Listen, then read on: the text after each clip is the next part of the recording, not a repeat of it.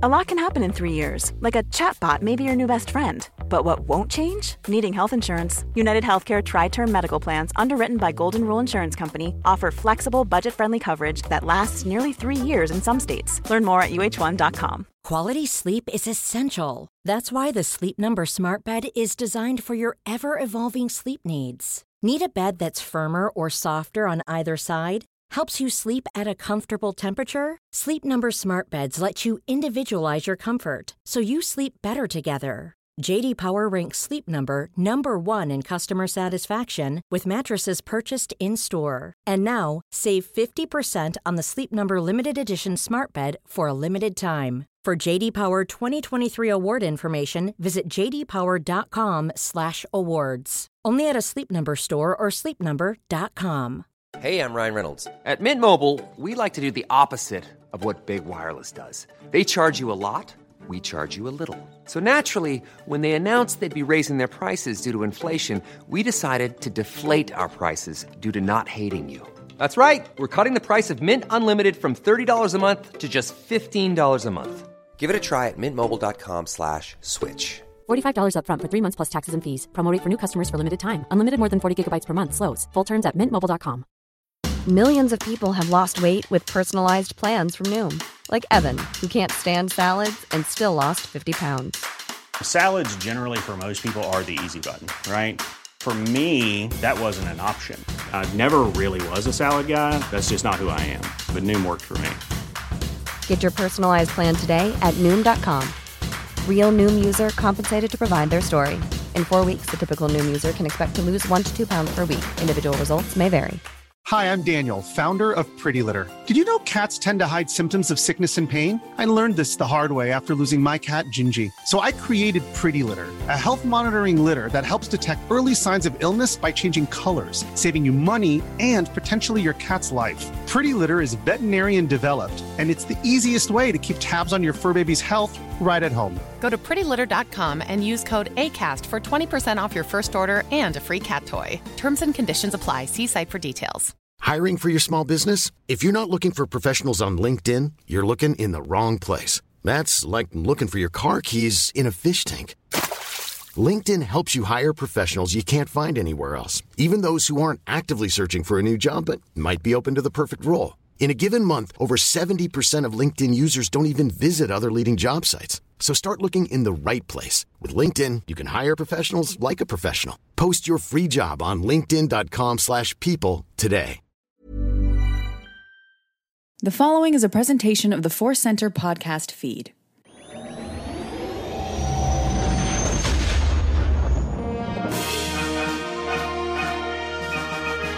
From the center of the galaxy, this is the Force Center podcast feed, and this particular episode of the Force Center podcast feed is the Mandalorian Report. We are going to report on Chapter 16, The Rescue, a sort of big deal episode of a big deal Star Wars show. I am Joseph Scrimshaw.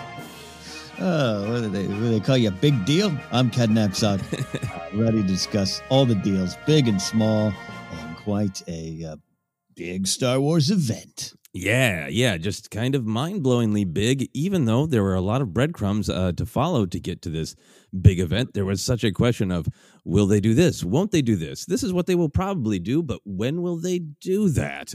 With exactly where are we in the story arc of Din and Grogu? That was one of the big shocks to me, as well as, that Luke Skywalker guy showing up. That was a hell of a thing. We're going to discuss that. We got some nice tweets saying, looking forward to your 5.5 hour long episode of Force Center. So we're going to see if we can impressively contain it to our regular running time. This episode, of course, Chapter 16, the second season finale of The Mandalorian, titled The Rescue, written by Jon Favreau, directed by Peyton Reed, 44-ish minutes. Ken, let's just dive right in. What was your overall reaction to this big finale? Did you love it? Did you like it? Did you struggle with it? Was it a balance? It was a balance in a just no darkness there. We always love talking about some of the things that maybe we look at, question how the show looks and feels, all that kind of stuff. But you know what? All that goes out the window when you just kind of connect with look at that Luke guy with the green lightsaber, being a hero, and these small intimate moments, which are what wins this episode for me. And this idea of, hey, it's Star Wars, baby, and it's fun to be a fan. That's the feeling I went to bed with after watching this episode. Oh, that's great. That's great because, this episode was it was such a great combination of everything that Star Wars is and can be, from intimate to the sort of huge moments to the big canon reveals to the big canon ambiguity, and also just this great central idea of Star Wars discussion, right? Because we can be talking about this story that we've been following of Din and Grogu and how it all comes together, but then we can also be totally distracted from talking about that story by just talking about how did everybody feel about the CGI? What's the opinion on this? Should this have been that? And we could get lost in the details, or we could see the big picture, and there's so much to talk about it from that perspective. Yeah, can I read a Leslie Headland quote that went around? So this shout out to our Force Center supporter, Discord. I call him part of the heart of our Discord. Mark Knope posted this a couple days ago, and we were discussing the Acolyte, so nothing to do with this. She wrote this: I am the type of Star Wars fan that doesn't even have a favorite movie. I just want to live in the universe of Star Wars continually, in perpetuity, forever. So when people are like, "What's your favorite Star Wars movie?" I'm like, there is no Star Wars movie. There's only Star Wars. And number one, love that. God, I can't wait for her take on Star Wars. And two, that's the kind of energy I want to take, and sometimes need to remind myself to take into episodes like this one, where this is big and fun. There's so much joy going around, and then I can start to, even for myself, chip away at things and go. But the buffet example we always use, because number one, you and I love food more than anything, and then two. I went back to that quote this morning, and thank you, Mark, for posting that in our Discord, because I think I would have missed it otherwise.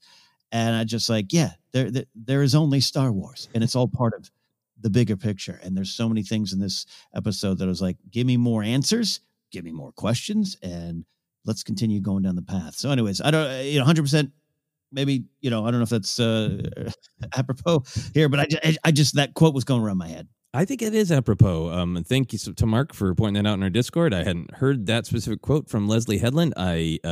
With all deference to your fun show, Ken, I love hearing somebody say, "I love Star Wars not ranked."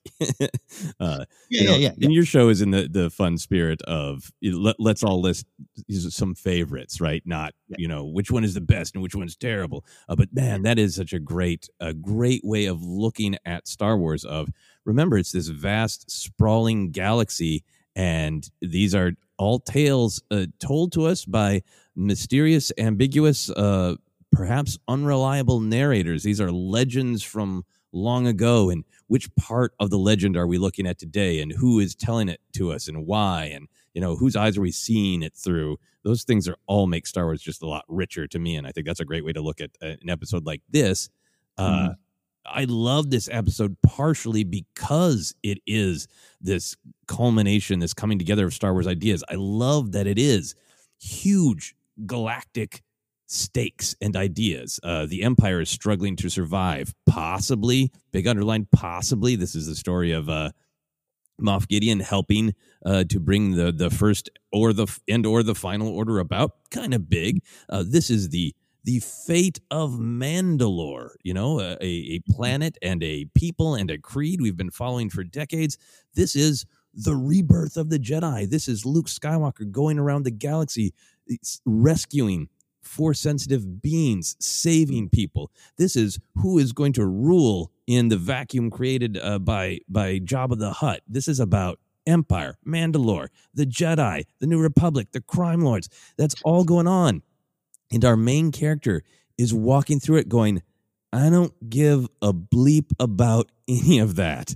Mm-hmm. I just want my child to be safe. So you've got these great big galactic stakes contrasted with just the all-important intimate journey of Din Djarin and Grogu, just these two orphans who found each other. And that's the heart of the story, even though there's all this other big stuff going around near it. Yeah. I've seen some takes on Twitter, not just today, but just like social media stuff the last couple of weeks, actually, with this whole second season of, isn't it great that really, when you look at it, Mandalorian is a background character who's like, cool, there's all this big stuff going on. I am in the shadows, and I like I'm interested in what's in front of me. Which is what you just described. All these things are we're going to have a lot of fun discussing, but I always want to come back to the Mandalorian, Din Djarin, his relation to his child, and what it means. And that's where, especially on second viewing, I was able to focus on a lot more. Because the first viewing, I mean, come on, you're like, yay, Carson Teva. Oh wait, that's probably Luke, and all these kind of things. And then and the heart of this episode for me, that you would talk about overall reactions. It is the mask coming off, tears flowing, and what I'm calling Din Djarin empty nester. It is a graduation day, and I really was drawn to that, and I think you're so right to focus on that. Yeah. There's so much to discuss in this. It's almost hard to know where to begin. But for myself, just overall reaction, I really loved it, even though it could have potentially been distracted by this or that. The CGI discussion, all that stuff. I mostly just loved it because, you got to step back. You got to connect to that joy. He's Luke Skywalker, and he's here to rescue everyone. I loved what we saw of Luke. I loved how the story was told, and that for me overcame any of the how is it executed. For me, it's almost the Yoda quote of luminous storytelling. This is not this crude matter, whether it's CGI or an actor or whatever. That's what it was about for me. So the Luke Skywalker part of it, I have a lot to say about the way that we saw him, what he was doing. But for me, the big picture thing on Luke is to me the right storytelling choice that Luke would be the one who heard Grogu's call. That feels absolutely vital and true to the story of Star Wars and the story of Luke Skywalker. And then you get to, there's not a perfectly ideal way to execute it because we can't actually in real life de-age Mark Hamill. So you get into, is it CGI? Is it Sebastian Stan, as many people on the internet advocated for? And I went through my different feelings of processing about the CGI. It doesn't always work for me, but ultimately the storytelling, the luminous storytelling, is what is most important to me. So, I had my reactions to ooh, what do I think? What do I think other people are going to think? And then I was able to just, as Star Wars teaches us, let go and love Luke Skywalker. Yeah, I'm right there with you. We'll talk about those little details when they pop up. But yeah, that's. I was joking with someone offline this morning, just sometimes with The Mandalorian, for me, Cat Knapsack, I feel I have to remember our own words here in Force Center, finding what we love and engaging with the story presented to you, because sometimes I have some bigger questions of just the execution of the show and everything. And that's all great stuff. We can discuss it. But at the end of the day, what moves you of the story, let that move you. Let that part connect with you. And I have to say it into a mirror like I'm in Black Swan constantly. And that's okay. And I want anyone listening right now who's kind of maybe there's pure joy online and for this episode, and there should be. And then there's some people like, well, okay, maybe this and that, and there should be. All is welcome at the table of Star Wars, and we're just gonna let the story move us. Yeah, exactly. And people feel however they feel, but I think you can also make an active choice to choose joy, to choose the luminous, to choose to be happy that Luke Skywalker showed up to rescue a lot of people. A couple other just sort of big picture reactions to me. In some way, I felt like the ultimate story of this episode was a tale of two hand touches. Grogu touching the screen, watching Luke, and then Grogu touching his papa's face, and just the poor Grogu wanting both. Another just big picture thing for me, because I really like looking at how does the physical action of the episode help set the stakes and the ideas.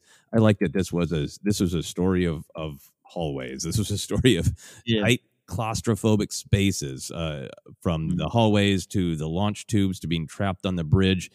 We talk about sometimes that destiny in Star Wars is moving people to the place where they're going to face a challenge that they have to face to move forward. And then when they get to that place, what do they choose? And this episode is almost like taking all these characters that represent these big ideas and, shoving them through small spaces till they get to that bridge, till they get to that point of choice. And I liked that was kind of the visual storytelling of the episode. Oh yeah, quite literally all the way through, from the launch tube on into the hallway stuff, like you said. Yeah, I love that visual, love that the concept of just this is the way, as everyone loves to say, this is the way forward, and you're going to find out what's going to happen or what choices you're going to make. A great thought to point that out, sir. Awesome. So we, like we do, are going to dive into the big ideas, the themes. We're going to talk about what's at stake for the characters. And then, as we always do in the second half of the podcast, we're going to dive deep into some of the canon stuff. So certainly as we talk about ideas and themes, we're going to talk about Luke Skywalker. We're going to talk about Boba Fett. We're going to talk about Bib Fortuna, for the love of all that is holy and decent. We're going to talk about Bib Fortuna. We're going to talk about what's next for Grogu, what's next for Din. We're going to talk about all that canon stuff, which will come up as we talk about the ideas. But if you're listening and you're like, talk about Luke Skywalker, we're going to. But we'll make that our focus in just a little bit. So for now, let's dive into those big ideas. Ken, I think as you and I are talking about, there's a potential for distraction from the story of the television show The Mandalorian. So I just really want to start by talking about that big idea, that idea of this is the episode where, at least for now, Din and Grogu choose their destiny. What are your thoughts on that? I think that was the biggest takeaway for me is the building on what Ahsoka talked about, building on what we know of Jedi and, even Anakin going back to Phantom Menace and all those kind of things, and kind of see this take on it, this view on it, and what that meant for Din not having to make that choice, but knowing there kind of is no other choice. That's why I called it Graduation Day. We keep talking about this being a show of parenting, father and son, and letting go. And I've always felt the Shmi sacrifice is one of the biggest acts of heroism in Star Wars. And I think in a way Shmi makes the same choice, same thing about giving permission, right? Mm-hmm. I think she could have said absolutely not, Qui-Gon. Thanks for your coffee and your sly smiles, but get out of my hut.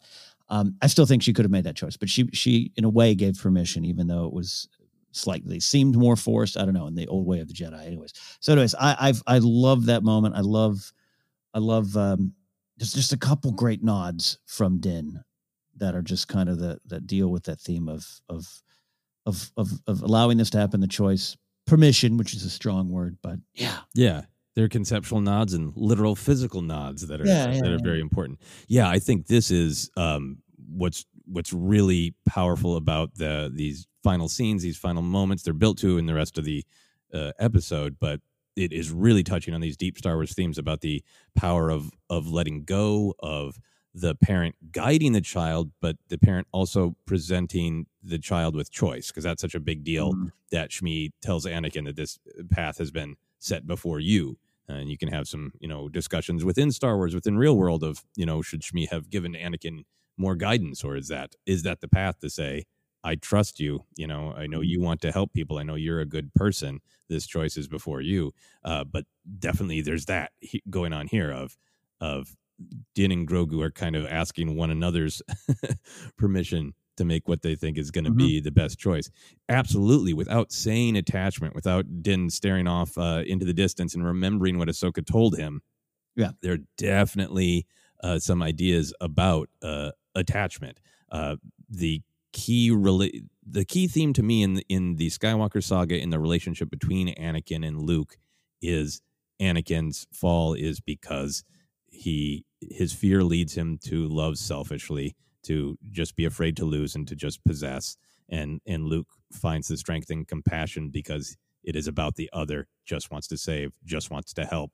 And I think that really gets drawn out here, where Ahsoka offers the dark version of that, of Grogu's fear of losing you will lead him to make bad choices, where this very much becomes about everyone involved in this. Luke, Din, and Grogu all seem to be trying to make the choice for what is the best for Grogu, what is selflessly the best for Grogu. I guess I don't know if Grogu can selflessly choose what is best for himself, but definitely the adults in the room, Din and Luke, are figuring out how to do what is best for Grogu in a selfless way. Yeah, and just I was really moved by Din's and Pedro Pascal's delivery of "Don't be afraid," right, which ties into those big Star Wars themes. But just that the idea of saying, I mean, it could tie into if you got to let someone go in your life. I mean, talking about life, death, that kind of stuff. Of just like you hear a lot of people say like, "It's okay, you can go now," or "It's okay, I'm going to be okay." Those kind of like deep kind of sad moments, but powerful moments and important moments, and just kind of things you need for your emotional well-being to move forward. And for Din to say it and acknowledge it, but also for Grogu to maybe feel that, that's powerful Star Wars stuff going into real life, you know? Yeah, absolutely. I just wanted to walk through some of the ways that I thought that this episode built to all these ideas, because I think there's so much going on in this episode, it can be easy to sort of pass by some of the little building blocks that make this episode truly about Din, right? So he's surrounded by all these big picture galactic stakes, as we've talked about, and there's this great contrast to the beginning of the whole show and the whole journey where, chapter 3, the sin, he wants the Beskar, but he can't, and he wants to protect the Mandalorians, but he can't leave this child exposed. There's this real push, pull. Look at how far he's come, where he's basically said, like, you've got the Darksaber. You could be the leader of Mandalore in theory. And he's just like, I don't care. He is so centered, so clear, so undistracted by anything but his quest. And so he's back on his game in contrast to earlier in the season where he's shaken by learning he was raised in a cult. He's getting all this information about what it is to be a Jedi, what it is to be a Mandalorian by creed or, by right or whatever. And he seems shaken by it all. And he kind of takes a back seat at different moments. And he's so centered in this episode where he cares only about Grogu. He literally says, he is my only priority. Everybody else is discussing what they want. And he's like, great. He is my only priority. And I think it's powerful that I think we've seen him in moments where he has been clinging to the quest because he's a bounty hunter and he follows the armorer and he's got a creed, but he's got this list of what to do, what to care about. That's kind of almost printed out for him, right? Mm-hmm. This quest is no longer, I derive my meaning from doing the thing that I have been sent to do. It's about what the quest is. It's not that it is a quest. It's about Grogu. It's about the subject of the quest rather than kind of finding comfort in the structure of a quest. Does that make sense? It does, because he has a certain the way he's the Peter Townley, the first Star Wars show co-host, had that thread that a lot of people like, that I did too. Of just he had put a lot of stuff in there about Mando's way. His relationships are exchanges, right? It's mission. It's I do this, you do that. I get this, I need that, and he kind of follows that, and that's a comfort. That's like you just described. That's why I connected to that, of just like your head's down, you have your marching orders. I know who I am, and then that starts to slowly unravel. And so now I find him more centered, especially compared to this season. We can go to some individual examples. Chapter 11, right? The numbers always get so confusing. Episode 3, when he first meets Bo-Katan, he's just trailing behind. Your helmets are off. We got a lot of episodes this year where the Mandalorians just kind of go, what? Yeah, he's so far behind the audience. Yeah. And this one, I love when he was like, I'm going in alone. And compared to when he's trailing the other Mandos in the third episode, just kind of like a part of it, definitely. So anyways, I don't know if my response makes sense to you, sir, but you're making sense to me of now it's so personal. It's beyond everything. And his world has changed. His worldview has changed. And he's now center. And that's why he allows that helmet moment is all about Grogu. It's no longer about him or what anyone else in the room thinks. It's about this is the point where you and I have this connection. That's why I'm doing this. I feel you. Yeah. And I think in order to build up to that moment that of full connection to Grogu, of letting go of the creed and saying my connection to this child is more important to me than any of these rules I've been living my life by, I feel like that's really well set up by the Dark Troopers. It's easy to see the Dark Troopers as just 90s fever dream, right? Of just like, this is, Luke Skywalker with his green blade cutting down Dark Trooper after Dark Trooper. It's easy to just see that as it is the fever dream of the 90s put on screen. And it is, but it is. But it is also, it so serves Din, right? Because the episode doesn't really go out of its way to lean on it. I think it trusts the audience. That brief conversation with Pershing setting up what the Dark Troopers are. They are this army of soulless armor with nothing in them. The fact that Pershing spells out that, yep, they used to be these kind of cyborgs, but then Pershing's actual quote is, the human inside was the final weakness to be solved. Yeah. So not only is this army of just rigid, violent, punching droids, not only are they Din's actual nightmare of, the what he survived, what he was powerless to stop when he was a child, and now with all of this armor and all this experience, he still is feeling powerless, possibly to stop them as they are pounding on that door. That is his literal lived nightmare that formed him. But then this Pershing quote gets to this deeper level of, this is when we met the Mandalorian in chapter 1 of The Mandalorian. That's exactly who he could have become. He could have become just a soulless thing in armor, and the human inside could have been the final weakness to be solved. And that idea floating around really sets up that constant great Star Wars theme of, is your humanity, is the stuff that makes us organic and flowing and messy and complicated, is that a weakness? Is compassion a weakness, or is it a strength? And the fact that this builds to him letting go of the creed, him letting go of the literal physical, hiding behind the armor and showing this child his true face, is embracing the opposite of what Pershing said of, no, the humanity is the strength, and I'm going to show this humanity to this child. There is a completeness to the end of this story, and I want more, and we're going to discuss what's next down the line here in this episode and beyond. There's a lot of people wondering, is this the end? Does this wrap this story up on the Mando and the child?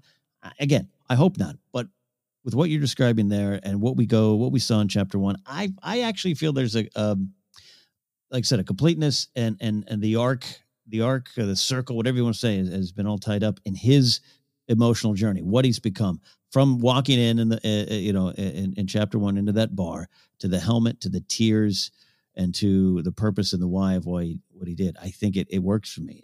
If this is the end, I don't want it to be, but if it is, I think this forms a complete book of chapters, and I want there to be more books of chapters in their relationship, and I think that's possible. But yeah, when you go to just sort of the symbolism of, as a child, Din was terrified of these monstrous droids, and he looked up and he saw a mask of a Mandalorian, and that was salvation.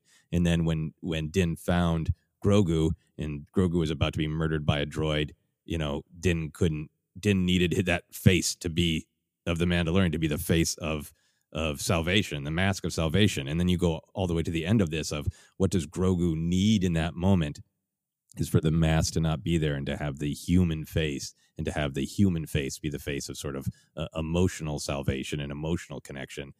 That's all really, really powerful full circle stuff. Full circle. All my life's a circle. Sunrise to sundown. Ken, stop singing Harry Chapin. Good stuff.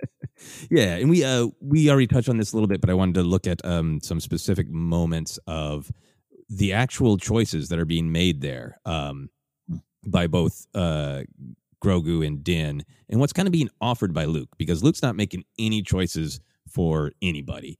The thing that really seems to make a difference is Grogu senses Luke and comes alive, and that's so great. And the way he is touching that screen with like such sensitivity, and then looks back at Din like, "Papa, my ride's here." Like that, my connection is here.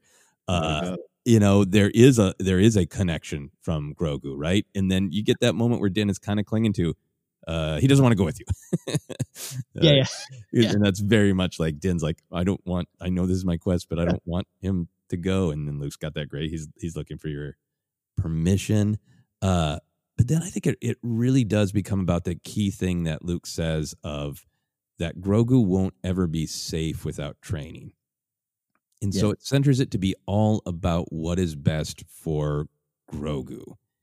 And that Din is making that choice to selflessly, lovingly, even though I don't think Din wants to part from Grogu, he is letting him go for Grogu's safety because it's what's best for him. And I think it's this great kind of step forward on the ideas of attachment in Star Wars. Because there's a great balance in his attachment. He selflessly lets Grogu go because it's best for him, but he really specifically says, "I'll see you again," and he puts Grogu down, and nope, Din doesn't shoo Grogu. Luke doesn't reach for Grogu until, in a moment of just great Star Wars-ness, lovable, friendly R2 is what makes Grogu feel safe. And then Grogu reaches to Luke, right? So you're seeing choice from Din. You're seeing choice from Grogu. You're seeing wisdom from Luke saying, my arms are open if you want, to come into them. Right. And I will teach you to take care of yourself. And from Luke's perspective, too, it's all about what is best for the child. There's no Luke's like, I'm starting a temple eventually. There's no, the Jedi must, it's not about the order. It's not about what Luke wants. It's about what Luke thinks is going to make the child safe. And I just love that it's a short, powerful scene, but there's so many wise and kind and selfless choices going on, and so much room to let Grogu truly decide. Yeah. I keep, as you're talking, I'm not comparing it. I don't know what I'm doing to the Anakin again, the Anakin and Shmi scene, and how much Luke knows and whatever, if he's communed with the Force ghost of his father and learned some stuff. I don't know, or just studied it, or he just has some insight into it. I don't know, but it's just a good bookend to that of not that the Anakin Shmi stuff was wrong. Again, I believe it's a big act of heroism from Shmi, but just even Anakin's having, will I ever see you again? Now Din's pretty sure of it. Again, you don't know future. There's a real, and Shmi says, what does your heart tell you? And Din is, I don't think he's philosophical as Shmi. And he's like, I will see you again, I promise. And it's just that great idea of like, our attachment is maybe a risk if we stay together in this way where we fear to lose one another. But just because I think it's best for you to go and train and learn to take care of yourself doesn't mean that I don't love you and I won't come find you and I don't want to spend time with you. It's just that we need to believe that our connection, our love is strong enough that we can let each other go for a little while and we'll be together again. It's a really nice weaving of the attachment themes. Yeah, which is a giant theme in Star Wars, and one of those themes that we love discussing. One of the questions: what kind of attachments good? What kind of attachments bad? And the Ahsoka stuff in the Clone Wars. That's some of the biggest stuff, because I still think you and I've talked a lot about that. When you boil down, I'm boiling down a lot to a simple concept here, but letting go, light side versus dark side, how you deal with that is perhaps the question. I think choice and getting outside yourself and plugging in the big, all those wonderful, but light side, dark side, what's one of the big differences? To me, it's power, wanting power, greed. And part of that is not wanting to let go. And you boil it down to some simple questions about attachment and the example here. Yeah. Yeah. And I don't think it's easy for Din to let go, because as much as this feels like this is a complete chapter for the relationship between Din and Grogu, Din does not look happy. And I mean, that ending is kind of abrupt with the way that elevator closes.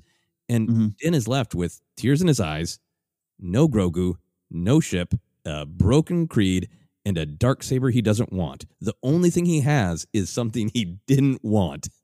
So his story doesn't feel entirely done to me.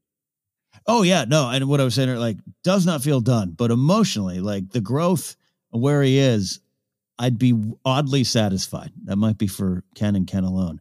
But no, as far as just, there's a lot. Yeah. I'm rooting for this guy. He's, again, because and this maybe goes outside discussion. I was not super excited for Mandalorian going into season 1.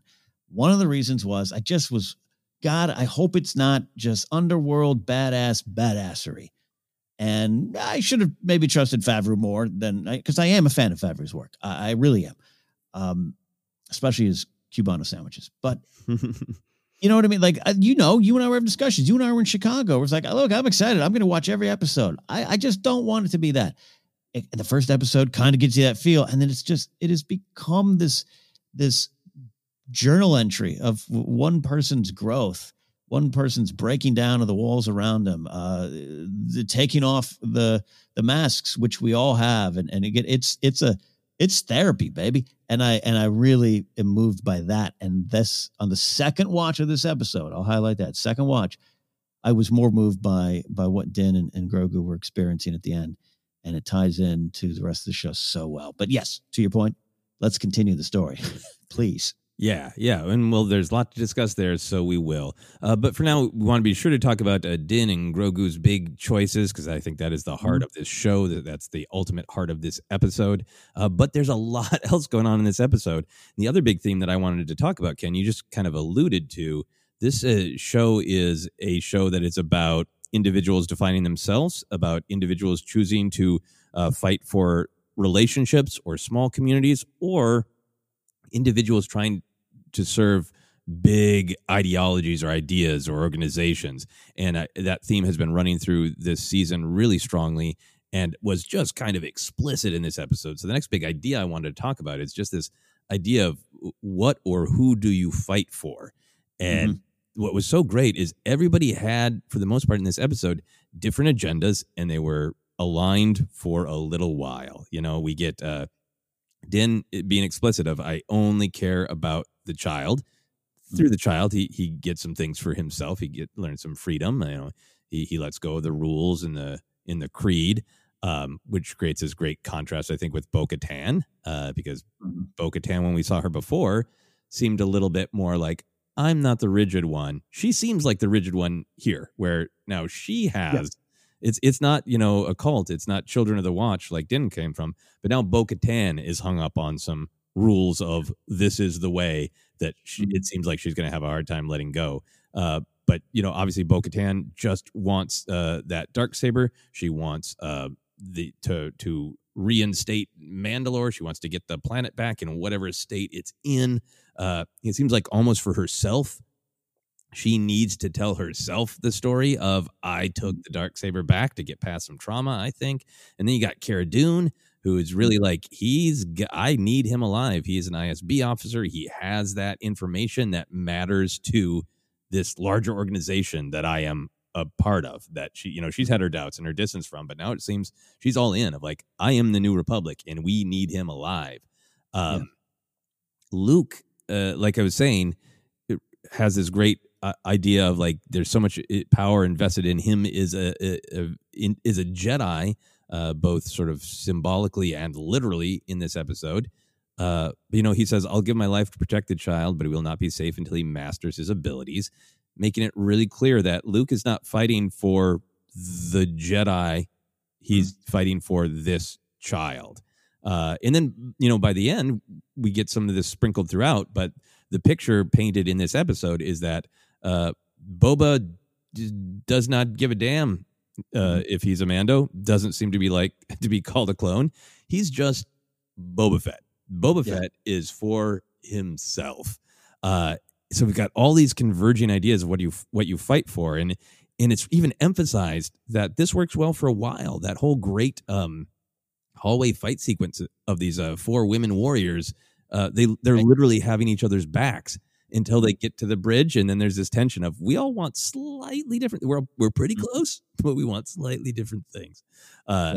So I really love that all of this. I think that's what kind of makes this pop of Din is on this very straightforward journey, but all these other characters are on these journeys that represent big organizations and their connection to them. What are your thoughts on all that stuff? Yeah, well, I wrote down the idea of purpose, which I'll put into this category or this subcategory.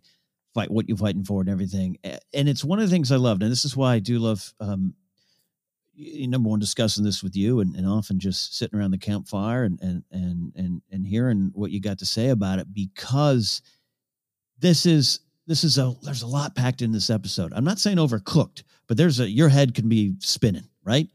But one of the things I really loved Boba Fett being like, yeah, guess what? I'm still an a-hole. I like Cara Dune being like, hey guys, I am a ranger of the New Republic. Wink, wink. She doesn't say that exactly, but also, man, I'll make a decision for myself, and that can sometimes hurt the mission. Who knows what she had done? If she had shot wrong or whatever with Dr. Pershing. And then the stuff with Bo-Katan is like you said, it's she's being challenged, and I love when my characters are challenged in Star Wars or anything. But I love when someone's like, I believe this. And then something's presented to them and they go, I must rearrange my thoughts on what I believe, which I thought was a lot about last week, which is why I love last week's episode so much. So anyways, I was drawn to that because it's asking about what is your purpose? What are you here for it? And that straight line is not always straight, but you're in that hallway moving forward. And I'm glad you mentioned the historic. We can talk about it later on. That's a historic sequence with the 4 women warriors leading the way there. So yeah, I'm with you on who you serve and the purpose. What's your purpose? Yeah. And I should have even put in this list Moff Gideon, because I think this is an episode that, at least to me, made it very clear that he is a true believer and he serves whatever the future empire is, whatever the order is to him, which we will talk about that as well. Another big idea that I suspect is rattling around in your brain that you, because we've talked about stuff like this a lot on Force Center. The best way I could gather all these ideas together for a theme is, who's the murderer? There's a lot of arguments, honestly, from the bad guys, from the Imperials, trying to make that we're all the same, and ignoring these circumstances, in my opinion, of the violence and saying, you commit violence. So we've got that, Imperial pilot on the shuttle in that great tense scene, calling, basically saying, Alderaan was a planet of terrorists and it was worth it to blow it up. And again, in a real direct connection to the conversations that Star Wars fan had in the 90s, making a big deal about how many people did die on the Death Star, which is, when he's just saying it, you're like, oh yeah, interesting, right? And then for me, this is my opinion, you take a step back and go, but that's also coming from a guy who just shot his own friend in the back and is holding his other friend Pershing hostage right now, who's trying to claim the moral high ground. Yes. Rattling around my brain. That's always, that's a good way to say it. A lot of things rattling in my brain. There's nothing up there to hold it down. Yeah, no, I here's what I love about the scene, especially after last week's episode. I'll mention it again. We are not in an era where, from a certain point of view, the rebels were wrong too. That's not the era we're in Star Wars. We're exploring what it really meant and what those actions meant. And yes, complicated. Cassian Andor doing bad things for a great cause, and hopefully it's all worth it. All those kind of conversations there. But I did like that moment because of what he's not asking for mercy. He's not apologizing. His heart is hardened, which is understandable maybe from a point of view, but it leads to rot. It leads to destruction. And in this case, it led to his because of what he's doing. I get it, but it's not a both sides argument here. Yeah. He made a choice. He's made a choice. Exactly what you said. Shot his, I won't say friend, but shot his coworker in the back. That ain't good. You know what I mean? And it's one of those, Grace and I were watching this live, and when Cara Dune did that shot, we both had a good reaction. Yeah, she's not to celebrate the death of someone, but like, no, she's making a choice of who she's fighting for. Yeah, no, and the Imperial says in the galaxy cheered, and we've actually seen that this season, right? On Tatooine, when they watching the holo of the second Death Star exploding, and that does inevitably call out the audience of like, hey, remember when the Ewoks danced? Because a lot of people died, and I like it because I think it does play out this tension that Star Wars is a Saturday morning pulp adventure serial. It's got wars in the title. We're going to talk about our favorite action moments. That's a big part of what it is. But Star Wars also, I think, does preach, whenever possible, pacifism. But then it's got this great tension of, but if something bad is happening, you do have to stop it, right? And I think it plays with all of that, and these kind of conversations offer us to examine our own opinions and our own theories on that. But it was powerful that was the beginning of the episode in an era where, yes, this is not like the Empire is the legitimate government, and I joined the government, and I've never actually been on any of these planets that the Empire is ravaging. I'm in a core world that the Empire treats pretty well, and what's the problem? They've lived through Operation Cinder. They are kidnapping at least the child and torturing him and extracting his blood, and poor Grogu's not looking good, shooting each other in the back while preaching morality is it's a thing. But I love that it gets followed up on. Gideon calls the Mandalorians who shoot everybody on the bridge murderous savages. But this is also moments before Gideon uses Mando's compassion for the child to surprise attack him from the back. Yeah. So again, I many opinions and perspectives and essays are valid. I am sharing it with my own bias that the bad guys do bring up some good points about the morality of violence, but then they often undercut it by doing something that undercuts their own argument immediately. Yeah. I think it's okay to analyze like what you're cheering for, how far you're cheering for in terms of just the rebels or that's, I think it's fair to ask those questions, but I'm glad you brought up the Moff Gideon one, because that speech, I think there's a lot of truth in it. There has to be some truth in what Gideon's saying. Like, hey, I take the kid. I don't care. I got what I need. Like, there's some truth of that there. I think he has to be convinced somewhat of that. But then and so I'm watching that going, all right, is he that type of villain? Are we going to get that type of villain? Thrawn like in a way of like, no, take the kid, like walk out with it. I didn't think for a second that was going to be the actual answer, but you have that doubt. Gideon could be that type to me, but then it's like, oh no, he confirms what he's here for, what his purpose is, what he's fighting for. And that makes everything he said before that, not just with a great assault, I think invalid. Yeah. He's made a choice. Yeah. And again, like, I think this is what makes Star Wars so rich, because it is a valid conversation about the path of the Mandalorians. They fought a couple civil wars over that. Bo-Katan's sister, Satine, had some really strong opinions on what is the path of the warrior the right way.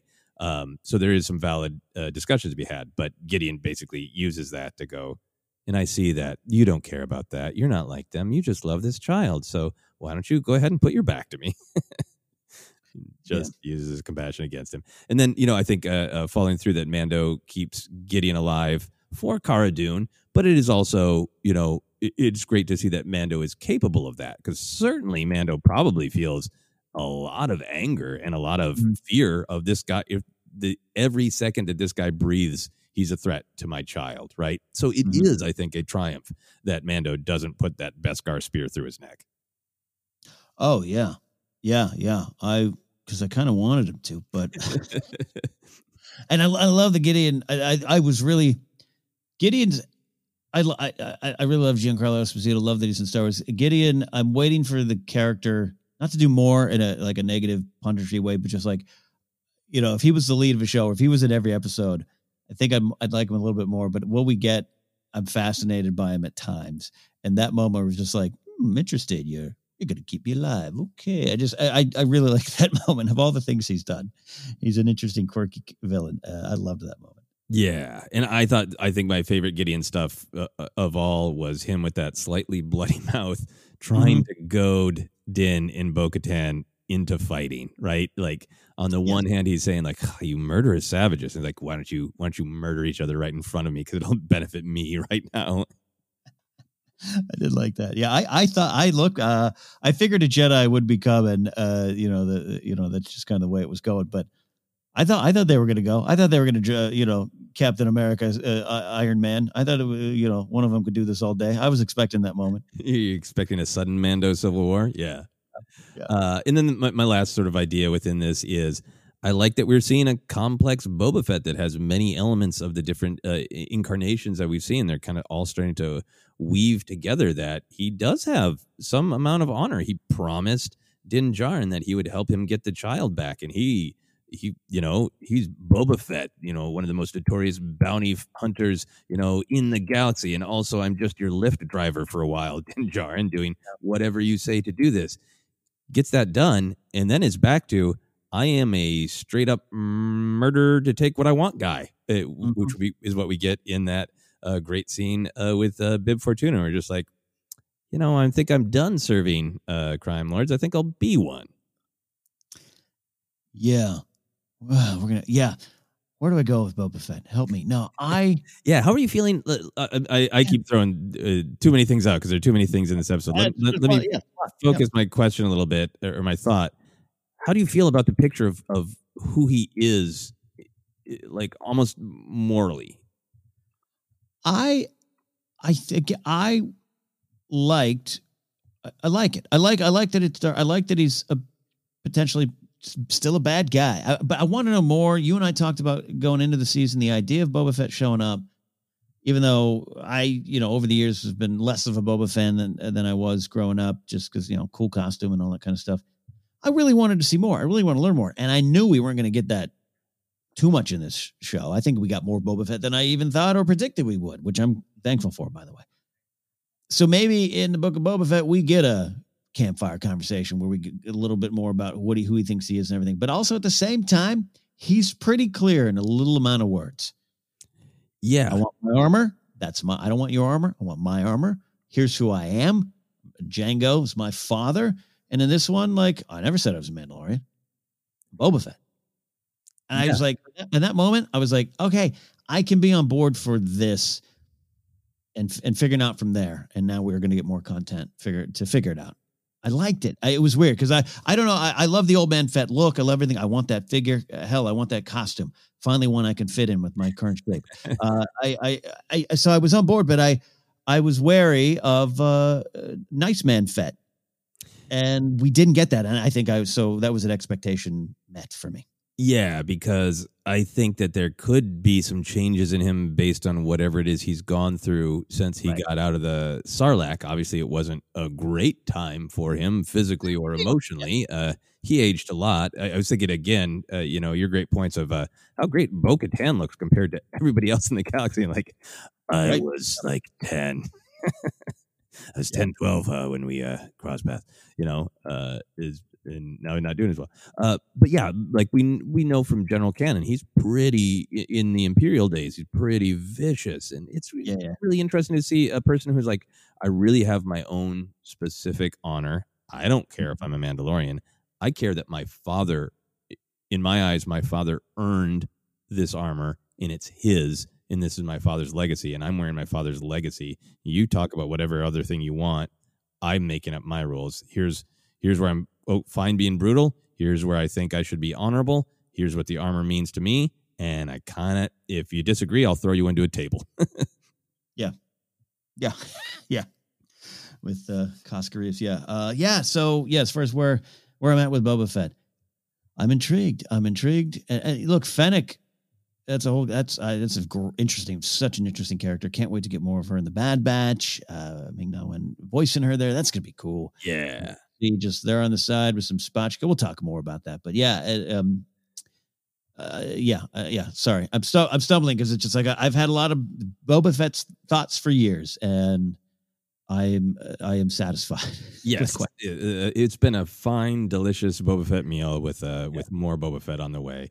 Kind of last big idea I wanted to talk about because it really resonated with me, and I think when I watched it a second time and really got over just the thrill and the anxiety and the questions about Luke Skywalker, I love the way that Luke was presented because I think it has this big picture idea of. We talked about how this is the Mandalorian show. He is, blowing past all of these big characters, these big events. But this was a time where we really finally got to see on screen the Jedi through the galaxy's eyes.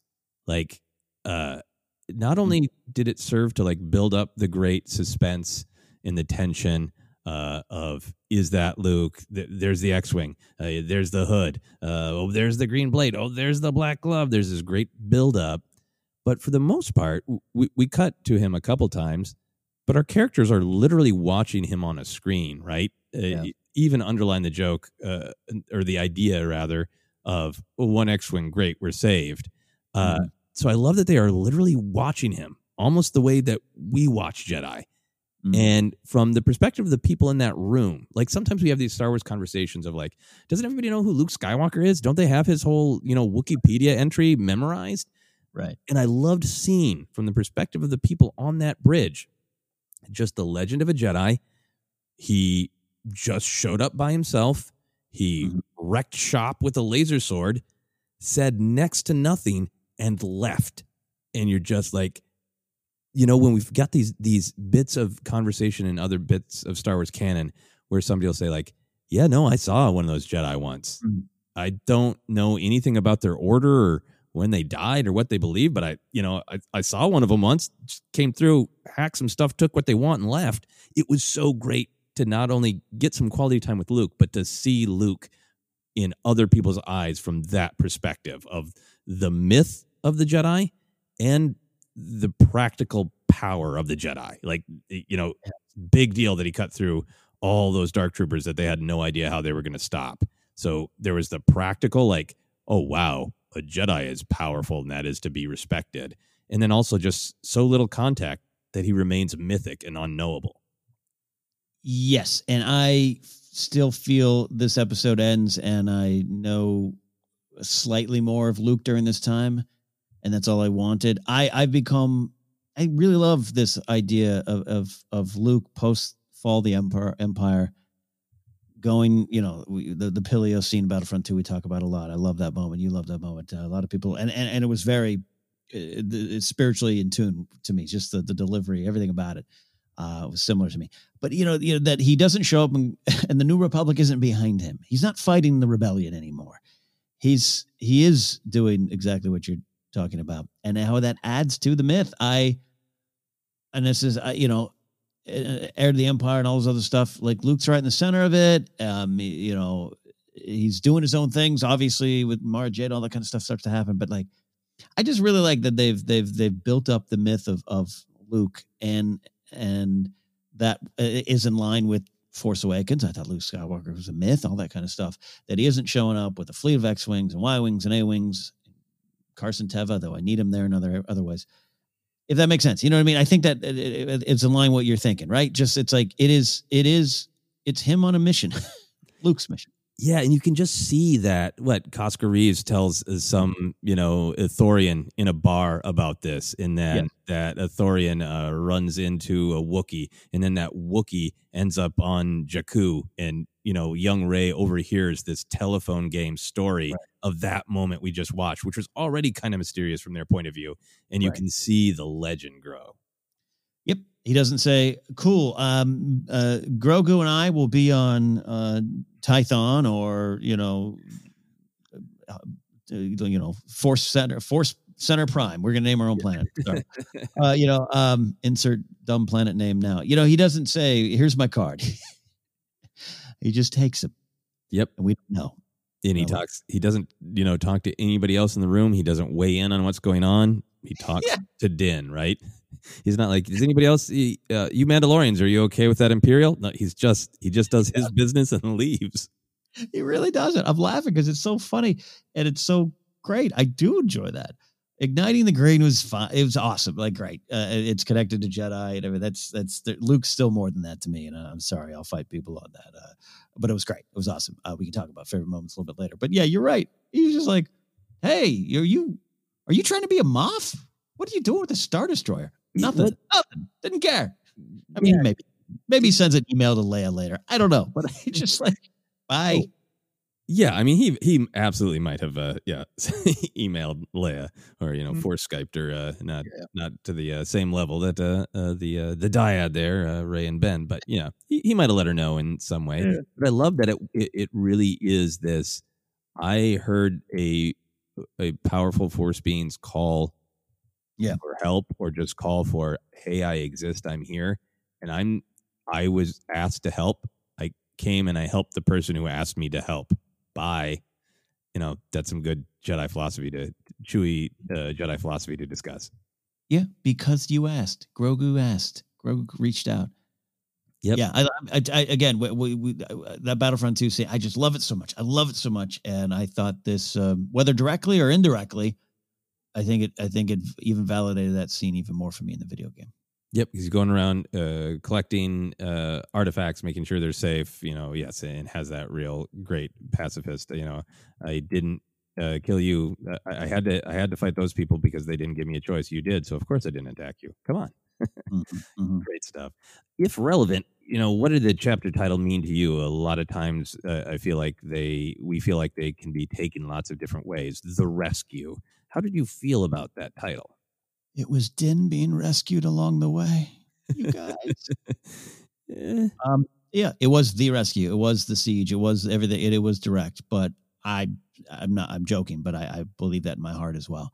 The rescue has been 2 seasons of Din finding something else about him and learning about himself and being rescued in the most sentimental Hallmark Christmas card way. I really buy into that, and I really was moved by that. Again, that one sequence, that helmet, watching it this morning over coffee, where I wasn't like, oh, the CGI Luke, just watching it over coffee, connecting to that moment. I'm so thankful, Joseph, that you approached this episode with, there's a lot going on, but let's focus on what the core of this show is about, not this episode.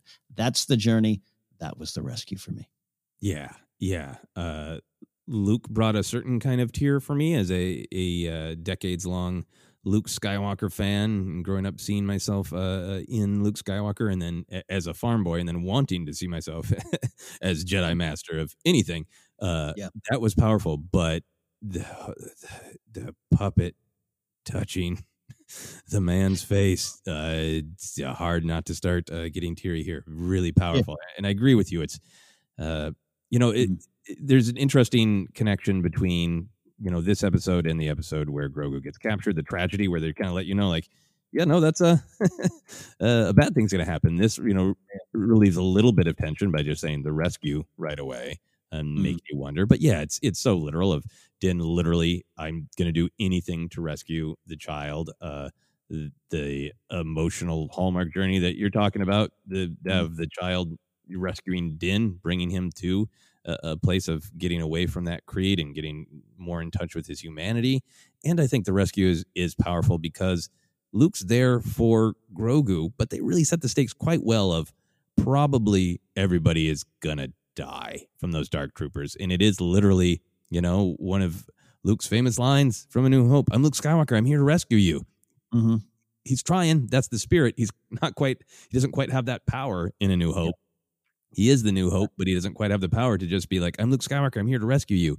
And in the rescue, Luke Skywalker is like, I'm Luke Skywalker, and I just rescued everyone. Bye.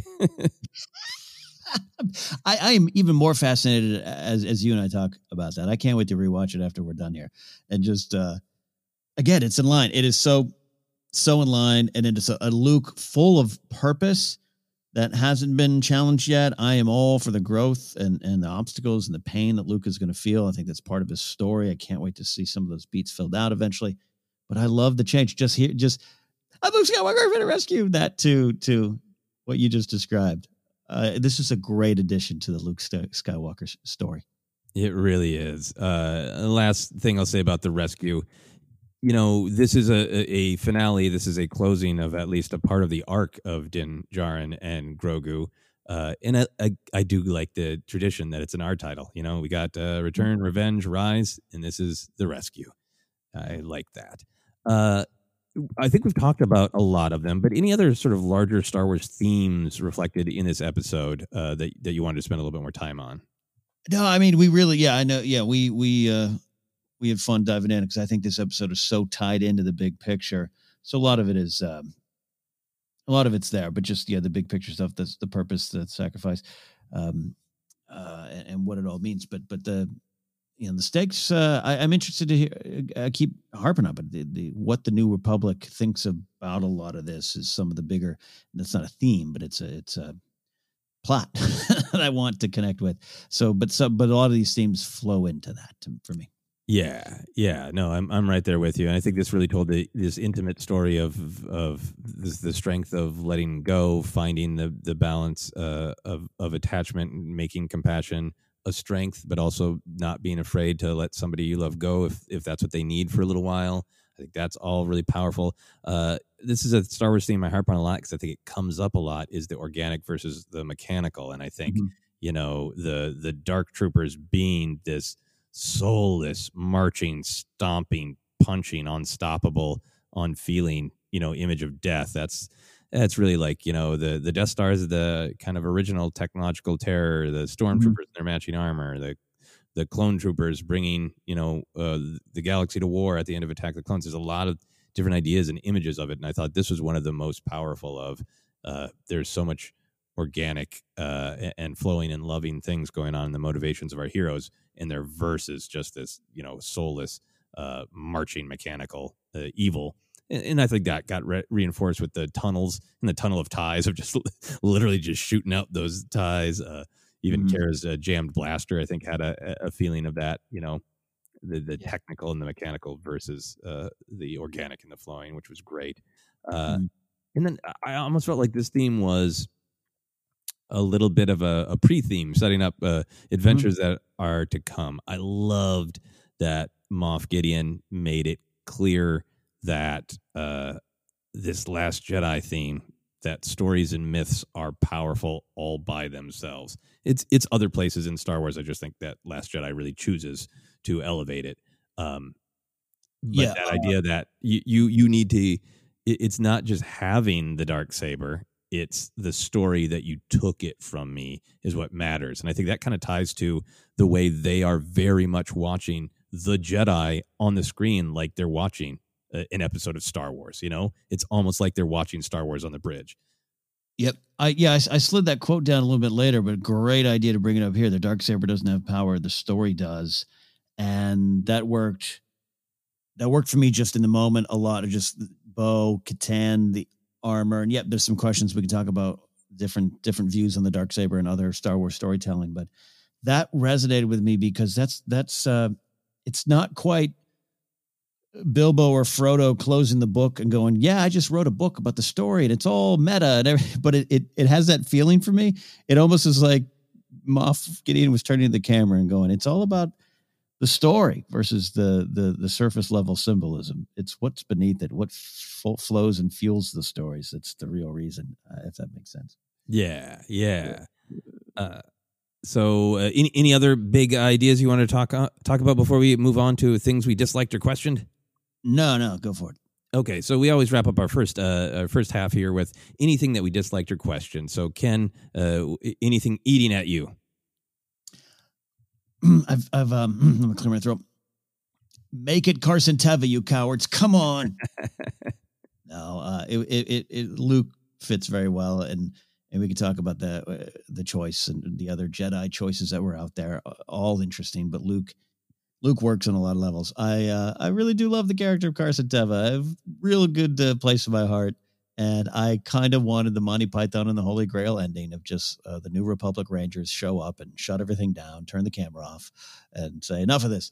I knew that wasn't going to happen, but that's the only thing I just want more. And hopefully we will get more of Carson Teva. He's a great addition because, again, he really represented me looking around going, TIE fighters, Lambda Clash, a Star Destroyer. Someone's got to pay attention to this. Please. Come on, everybody. So, everything else in terms of that, we can talk a little bit more about the technical stuff when it comes up. But yeah, that sounds good. We'll talk about that as we talk about all things Luke Skywalker. I think for me, super, super little pedantic thing. I like that there was this tension over the Darksaber, and Din just turned it off. But when they, in that great tense moment where they're all facing the Dark Troopers pounding on the door, there's a part of me that almost just wanted a shot to acknowledge that nobody is picking up the Darksaber. Is it because they don't think of it? Or is it because both of them are afraid, both Din and Bo-Katan are afraid if either of them picks it up, it's going to be a thing? Yeah, I mean, also, hashtag where's the pulse rifle would have helped here too. But, we know it's blown up with Razor Crest. Yeah. Finally, a reason for the pulse rifle not being there. You're right. I stand corrected there. I like that. I didn't really think about it till you brought it up about that. Yeah, I would have been like, honor be damned. Give me the saber or we're dead. Yeah. The only other thing for me is this is a joking one for the most part, but Bib Fortuna, get yourself some better people on the door. What crappy security you have, Bib Fortuna. Well, look, we've got some slimmer down Gamorrean guards. It's a different, they've all been on P90X or something over there. And he is clearly not. Also, you and I just recently did the, somehow Blank has returned episode. So now we can add Bib Fortuna to that. Yep. Somehow Bib Fortuna has survived and thrived. He is sitting on the throne, which we will talk about a lot. We are going to take a quick break, and then we're going to talk about the big canon stuff. What comes next? Favorite comedy moments, action moments, all that great stuff in just a moment.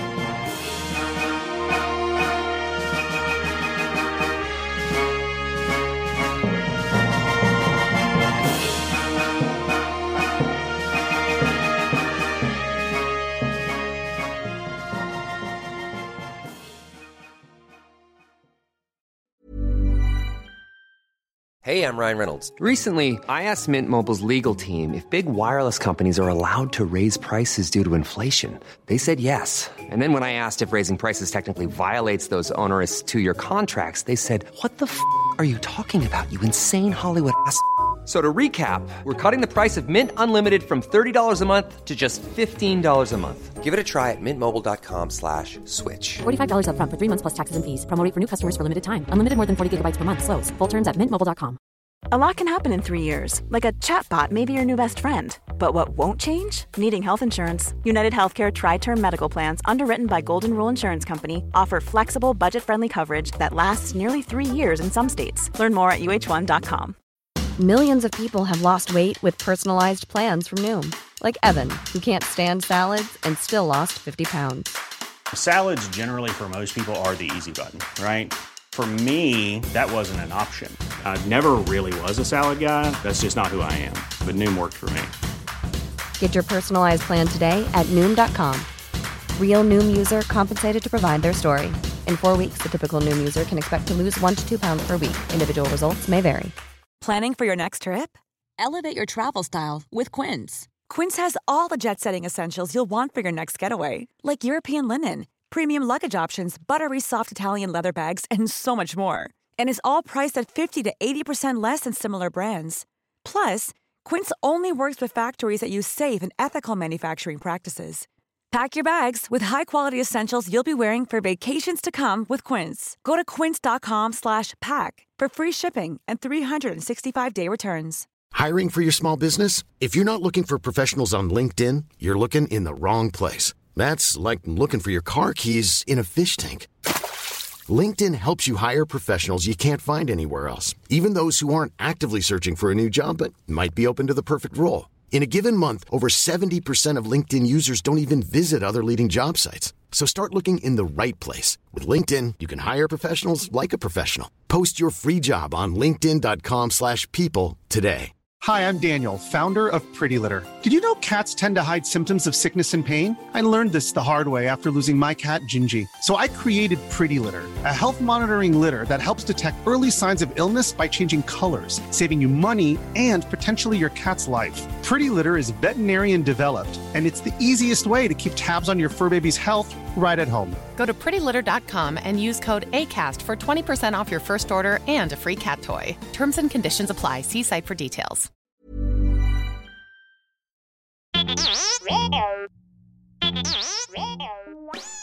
Hey, Force Center friends, make sure you're keeping up to date on all the great content from Jennifer Landa. Whether it's YouTube, Instagram, or TikTok, you whippersnappers, Force Center's own Jennifer Landa continues to bring you fun, informative, and insightful laughs and moments. Also, Jennifer brings her experience and perspective as a Star Wars-loving mother to her DIY projects, blogs, and more. So be sure to head on over to JennyLanda.com. That's JENILANDA.com for articles like how to make your own Darth Maul sneakers or 10 unique Star Wars baby gift ideas. Follow Jen on Twitter and Instagram at Jennifer Landa and on TikTok as Jennifer Landa 1138.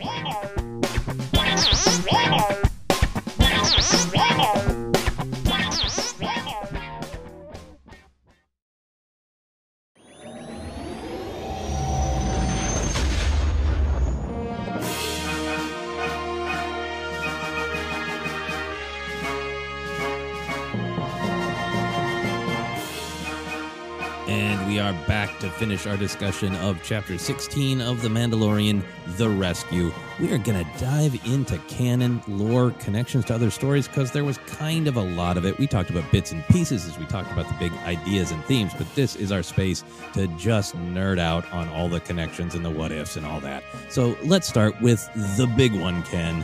Jedi Master Luke Skywalker. Talk me through what was joyful about it for you and what was held you back, the great CGI discussion of 2020 that we're going to have here. I think that's the only thing that held me back. I have been really excited about this potential. There's other Jedis, Ezra, Mace Windu, Quinlan Vos, a lot of opportunities to put some other characters there. Favreau was in charge. If it was just Filoni, I maybe it could have been Ezra, and we would have been explaining Ezra to a lot of Star Wars fans who just never watch Rebels. And believe it or not, folks, there's a large population of Star Wars fans who would have been like, who now, what now? I always kind of thought this was a real possibility, and seeing where the show was going and seeing the big names showing up, the all-star team of characters, which is there's some good to that. There's some bad to that in terms of just The Mandalorian as a show for me as a fan, but I've been really excited. So the moment that X-Wing showed up, Carson Teva jokes and references aside, Grace had a reaction. She went, "Is that an X-Wing?" I went, "I think that's Luke." And I think it really worked for me on that level. And then how it was handled. Cool. You got your Ignite the Green moment. Of course you would. And it's great stuff. But what we all talked about, so I don't want to remix from what we talked about in the first half of the show, but that's why it worked for me. Spiritually, the emotions of it, the execution of it, it took a big swing. And depending on the TV you watched it on, it worked better. But that's also been something we've dealt with in movies and other shows recently too. What settings of your TV or theater is a question we all have to ask, maybe sometimes too much, but it's a reality. So I had two different experiences with that this time. With the actual CGI. Yeah, the first time one of our TVs in house, and very fortunate to have multiple screens and watching on laptops and everything. We live in a great time, great world, fortunate to be in that. One of the TVs is so crystal clear. No joke. It looked as though his head was off his neck. And that was my first viewing, and I was a little, I don't know if I like this. This morning, different viewing, different setting, laptop versus TV. It looked fine. I'm someone who doesn't have as much of a problem with Tarkin as other folks do, though I understand it. It's a big swing. Even in some of the Marvel stuff where it's done really well, some of the de-aging, De Niro, I don't have a problem with it overall. And I'm excited to see Mark Hamill's name in the credits. God, that's great. But yeah, so it hit because of how, or the why of the scene, I should say, not the how, but the why of the scene. How they pulled it off was okay to me. Yeah. Okay. This is all great stuff. And I think it sounds like you and I went on a pretty similar journey. Yeah. We had a conversation, I think in the tragedy episode about, all right. Everybody's asking the question, which Jedi might potentially answer the call. And I think we both found ourselves surprised to go, but it's got to be Luke Skywalker, right? Because, and that's where I really come to, I said it at the top of the show, that this feels so right for the storytelling. You know, I floated Quinlan Vos because that would be fun. If it was a Jedi that we've never heard of for some reason and they had an interesting story to tell there, great. But this is where Luke Skywalker is in this part of the Skywalker saga and this part of the Star Wars lore. This is what he's doing. He is finding old Jedi artifacts. He is looking into any remnants of the Sith. He is trying to be the holder, the keeper of the flame. And so if some lost soul, powerful in the Force, but confused and frightened, called out, Luke Skywalker would come. And I'm so glad that he did, in the fact that the storytelling, the luminous storytelling, is so powerful to me that overpowers any other concerns, ultimately. And I went on this great joyride of the X-Wing popped up, and because everything was kind of about the factions and who cares, I was like, hi, Carson Teva. Now all the other X-Wings are going to pop in, right? Sure. And this was one of those, have those thoughts, think faster than you can speak. Like I had all those thoughts within half a second. Boom, boom, boom, boom. Right? And then no other X-Wing. And then holy crap, that's Luke Skywalker. And then as soon as Cara Dune says, one X-Wing were saved, right? So there's this great, journey of, okay, I am 99% sure that's Luke Skywalker, but how are they going to handle it? And each beat is a confirmation, that famous Return of the Jedi silhouette with that hood, and then we're seeing him on the screen. We don't see the color of the blade, and then we do, and it is the green blade. And then, we really see the black gloved hand up close. We see the hilt of the lightsaber. We see bit by bit by bit driving into, he walks in there and there's no more games to play. That hood's going to come down. And it was really fun for me to go through that journey. And then I watched with my wife, Sarah, this morning. And when the X-Wing popped in, she was like, that's got to be a Jedi, right?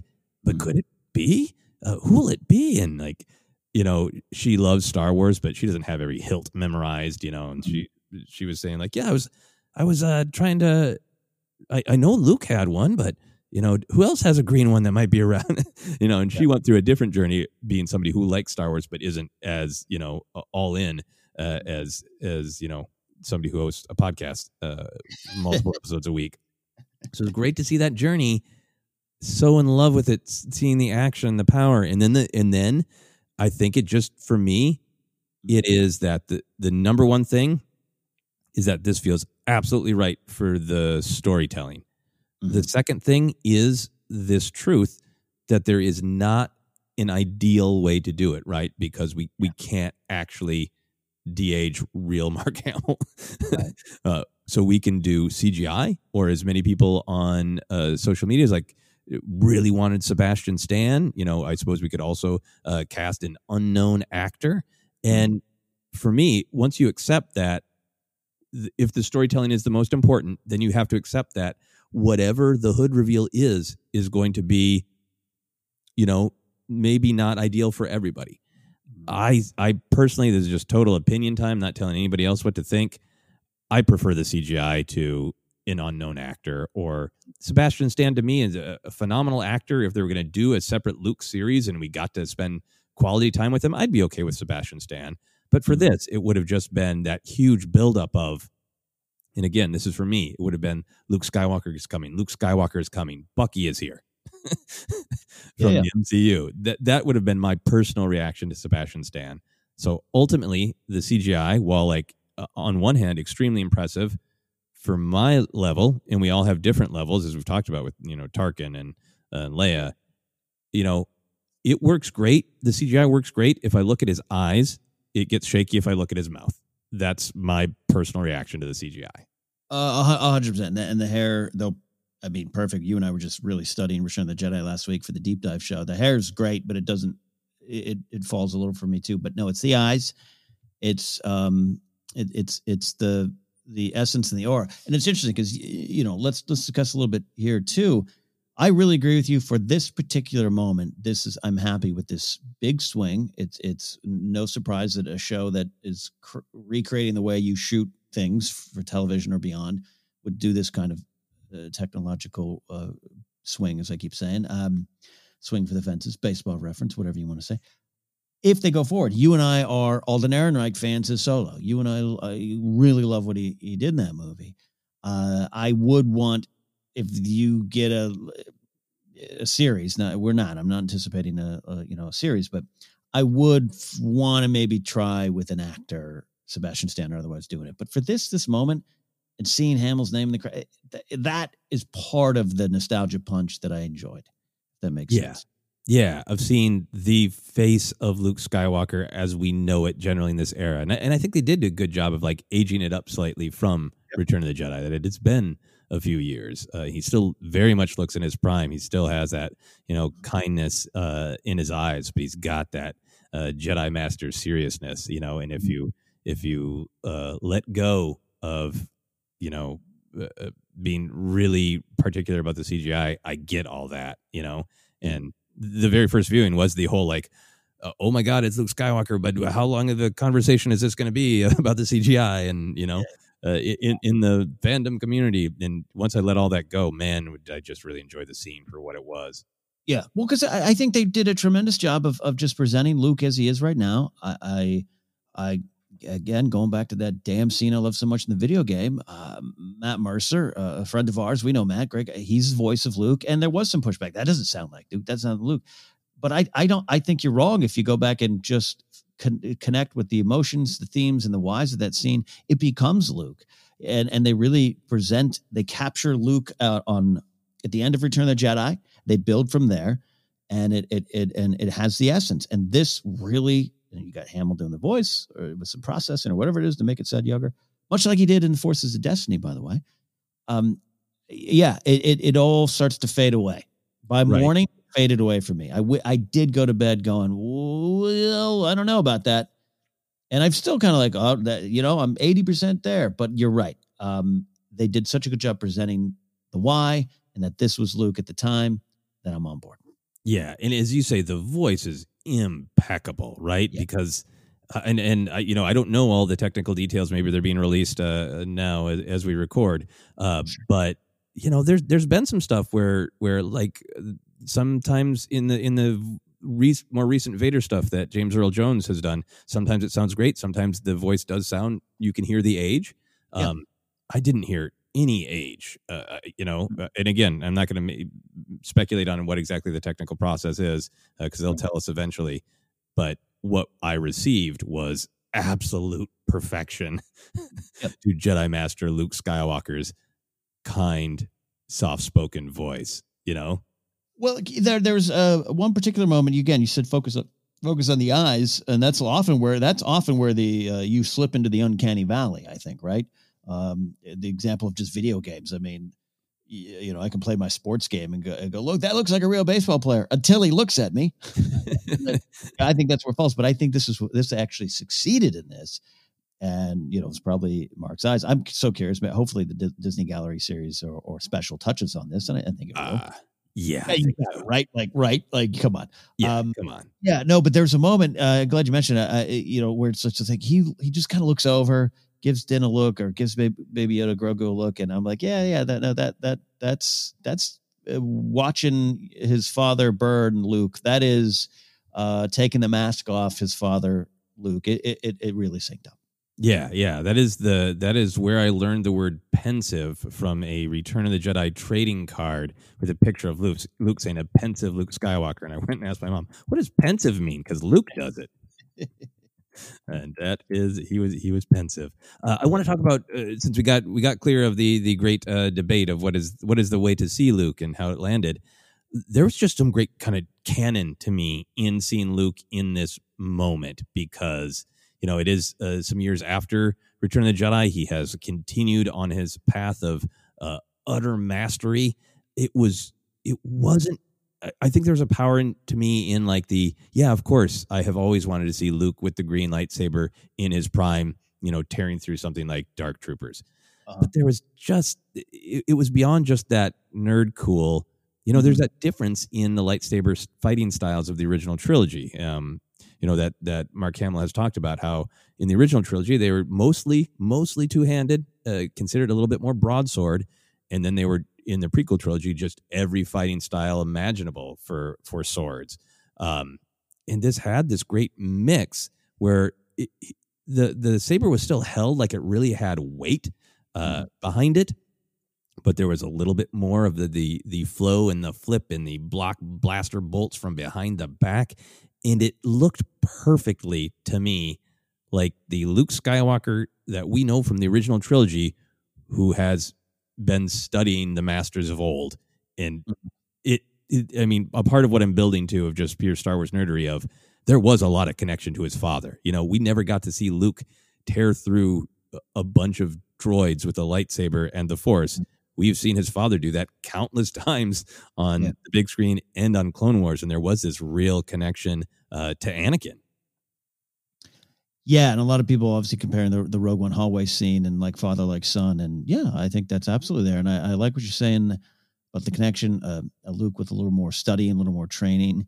And it's video game Luke. He is smashing that X button several times, and that's okay. That's part of the fun here, man. And absolutely, there's people crying over that, and they should.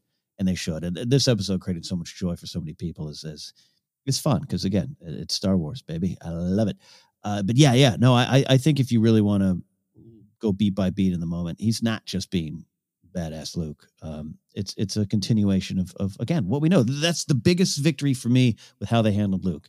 Is that he wasn't just dropped in, a little bit like the figures dropping into the playset, but it wasn't. I think there was some purpose and thought. Clearly, purpose and thought. And why wouldn't there be? They've shown every step of the way, whether we agree with everything they do or not on the show. They do it with great purpose and thought. Yeah, and I think that there was that connection to Anakin, definitely the connection to Vader's hallway of death in Rogue One, but this was Luke's hallway of salvation. And I mean, mirroring those shots of the door opens and there's steam and there's that blade glowing there, and that I think evoking Rogue One worked really well. That everybody else in that room who's had their ups and downs with Jedi are just like, death is beyond the door. What are you doing? And it served for us to draw that contrast between, it's not just about their fighting styles, it's that Vader's hallway of death is this depressing horror show of the reality of how impotent the rebellion is against Vader's power. And this is the complete opposite of that, of Luke saving a bunch of people's lives to get to a child who asked for his help. And seeing that we know that as fans. No one in that room knows that except for Grogu, and just looks at his dad like, my ride is here, open the door, you can trust that guy. The power. I'm joking about my ride is here, but you can see the way Grogu turns and is like, Daddy, he's here. Mm-hmm. And that the purity of that. So I love that there is. I've already seen on Twitter the comparisons, and it's fun because there is a comparison of cool action: a red blade and a green blade, blazing through a corridor, father son, but at extreme opposition is absolute opposition of Star Wars. Yeah, exactly. They handled it again. That's a theme. They handled it really well. I'm going to say one other thing, and then I'll let Luke Skywalker go for now.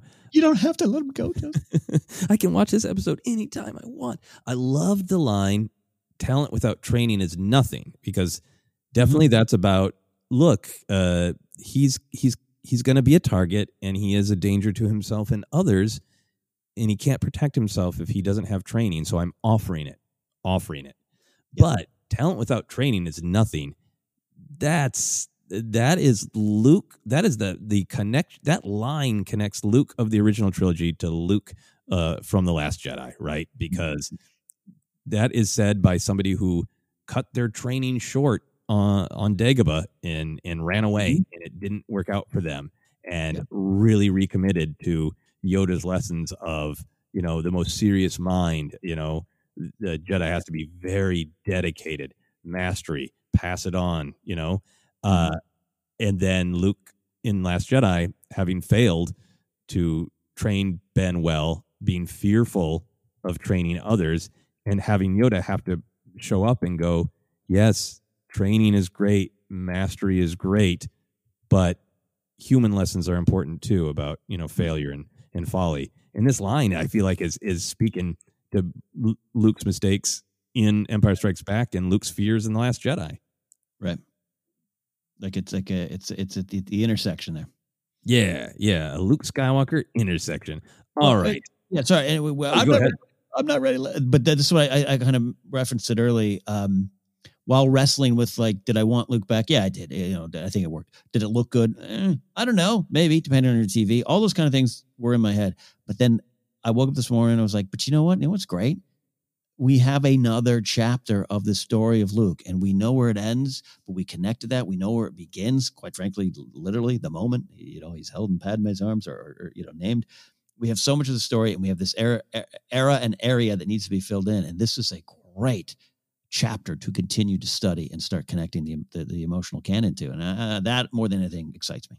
Yeah. And it tells that story that, I think the Star Wars saga shows, and I think is true of life, is, we're not defined by, we're defined at many different points along our journey. And to see Luke in this moment of power and confidence and kindness truly helping Grogu is really powerful and great. It's a fist pumping moment of action and emotion for Jedi Master Luke Skywalker.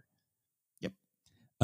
Which brings us to the next big canon thing that I wanted to be sure to discuss, of what will become of Grogu. We knew this was going to happen as we were watching it. The internet erupted in, does this mean Kylo Ren killed Baby Yoda? It's a great fear, confirmed in some people's minds. I don't think. I think confirmation is a little bit early for that. But what do you think about what's going to happen to Grogu? This is the kind of thing we deal with all the time when we have different points on the story, on the timeline filled in, and then we've always got these, Force users who are heading towards possible tragedy. What do you think about Grogu's future? Do you think he's safe from Kylo Ren? God, I hope. Yeah, man, it's really dark, but yeah, I think so. I haven't thought that far ahead. No, but it's like the Ahsoka thing in Clone Wars. Like, she's got to be dead by Sith. Well, does she? We'll figure it out. Maybe Grogu ends up in the unknown regions, opening up an egg store. I don't know. No. So the what I enjoy about this moment here. Sorry, I was, as we record, getting a phone call, which always really messes up my computer. God, I love technology. It can give you Luke Skywalker. It can also update your podcast. So let me refocus my brain here. I'm going to make, Joseph, I know this shocks you, I'm going to make a Game of Thrones reference here. What I kind of want with Grogu and Luke, I'm not going to say have to, because that's an absolute. I don't think we're done seeing him, and I don't think we're done seeing him on the show, but he needs to go away, and it needs to be a little bit like when Bran disappeared in season 5. Why? Because he was just getting the training he's needed, and you don't necessarily need to spend all the time with that. Could you get digital Luke and Grogu the show? Yes, you could. Could you get a novel, a book? Yes, but training. I think he returns. I think he returns to something different. Does 51 make you a little older in Grogu years? I don't know. Or 52, I don't know. But that's where I look at the future of Grogu. He goes away. He becomes something else. Din moves on. And then when the time is right, when it will really have an emotional punch, but also an importance to the story, I do think he returns, and he returns to something special. Yeah, no, I agree. And I think we should look to other storytelling to caution ourselves from making jumps and leaps. There are many, many years between Grogu being taken by Luke Skywalker and the events at the Jedi Temple, which many people are also passing around the Rise of Kylo Ren comic book story, which complicates the destruction of the temple and Ben Solo's culpability. So for people who haven't read that, and should go check that out. But yeah. I think we watched, as you said, all of the Clone Wars going, well, what's going to happen to Ahsoka? I watched all of Rebels going, Kanan and Ezra, what's going to happen to them? This is a part of the storytelling of Force users in certain sections of Star Wars where just doom hangs over them.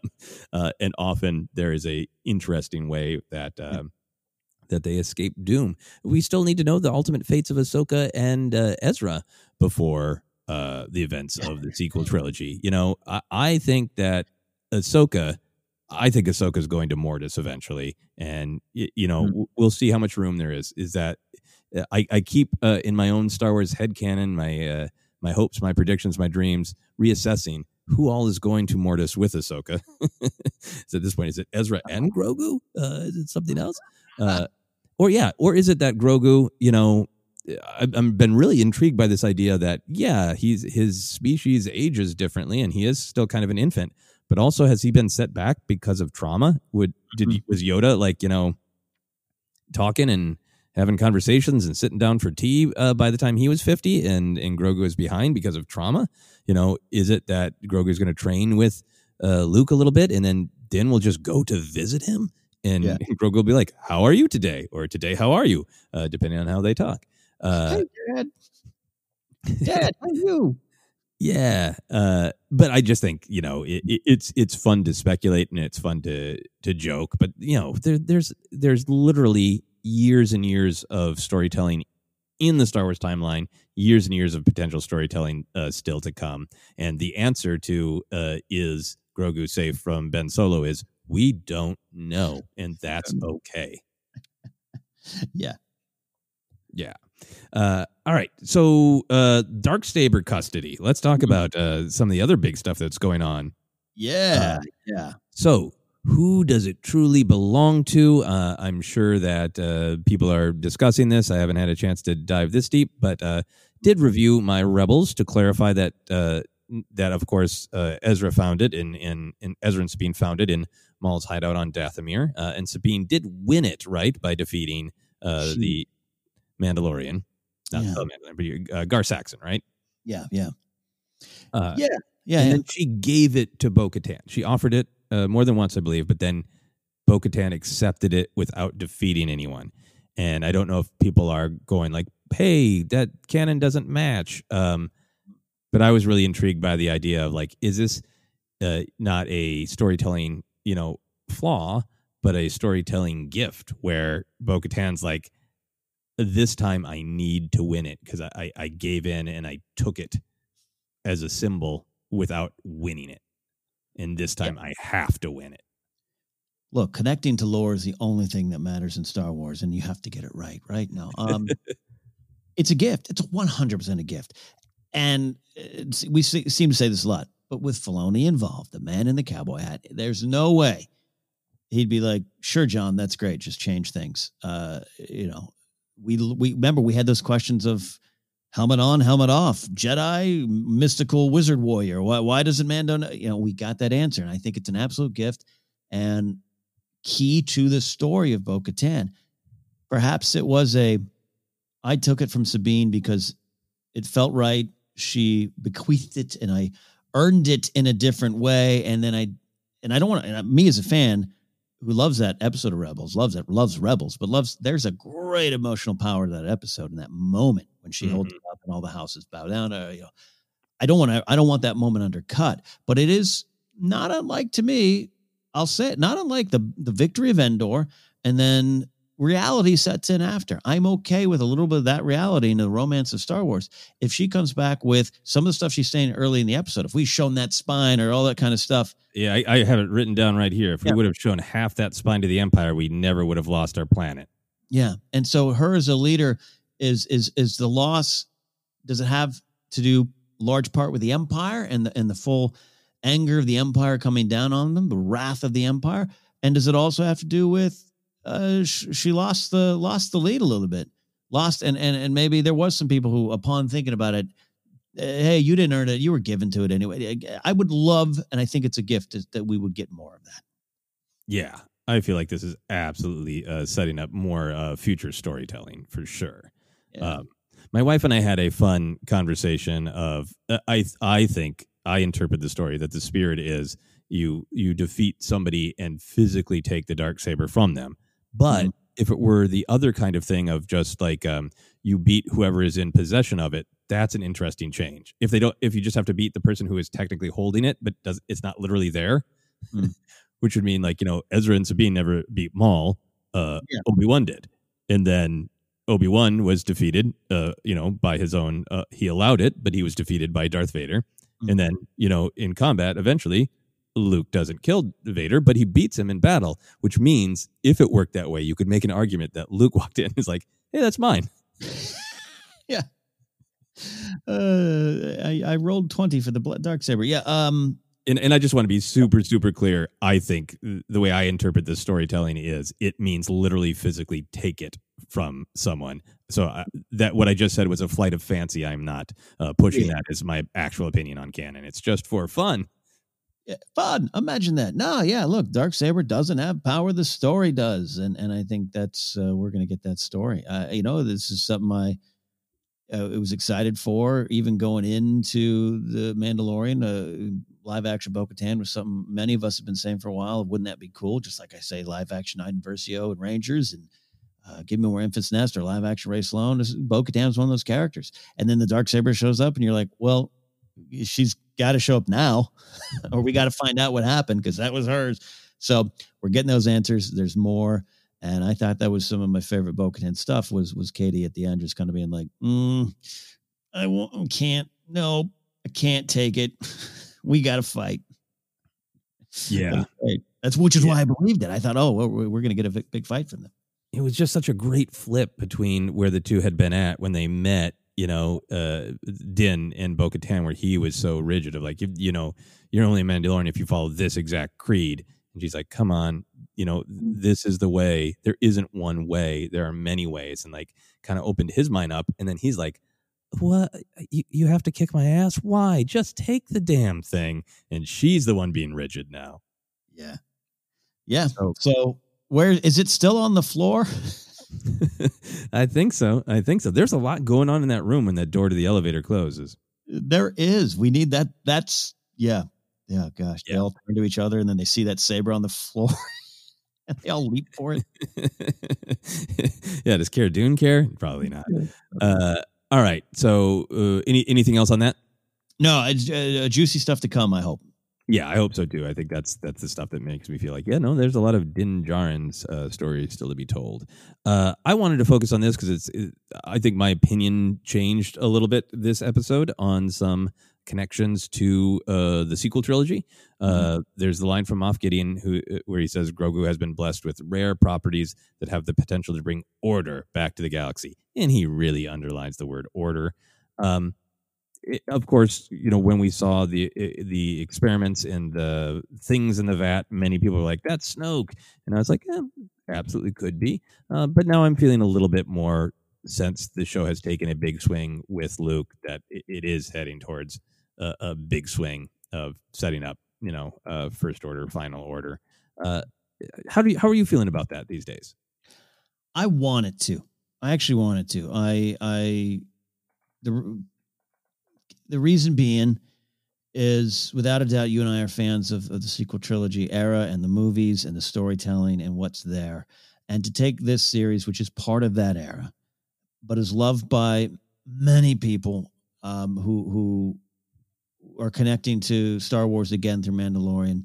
If it can do anything, and this is just me speaking personally, outside of the review of this episode, but if Mandalorian could start to move and maybe provide some answers and connect and make people re-examine what they think of the sequel trilogy, much like, say, the Clone Wars did for the prequel series, I'm all for that, and I'd love to see that happen somehow, some way. Again, Luke showing up and being more part of it, I don't know, or many Snokes. I don't have one Snoke, let alone many Snokes, and necessitate a gun rack.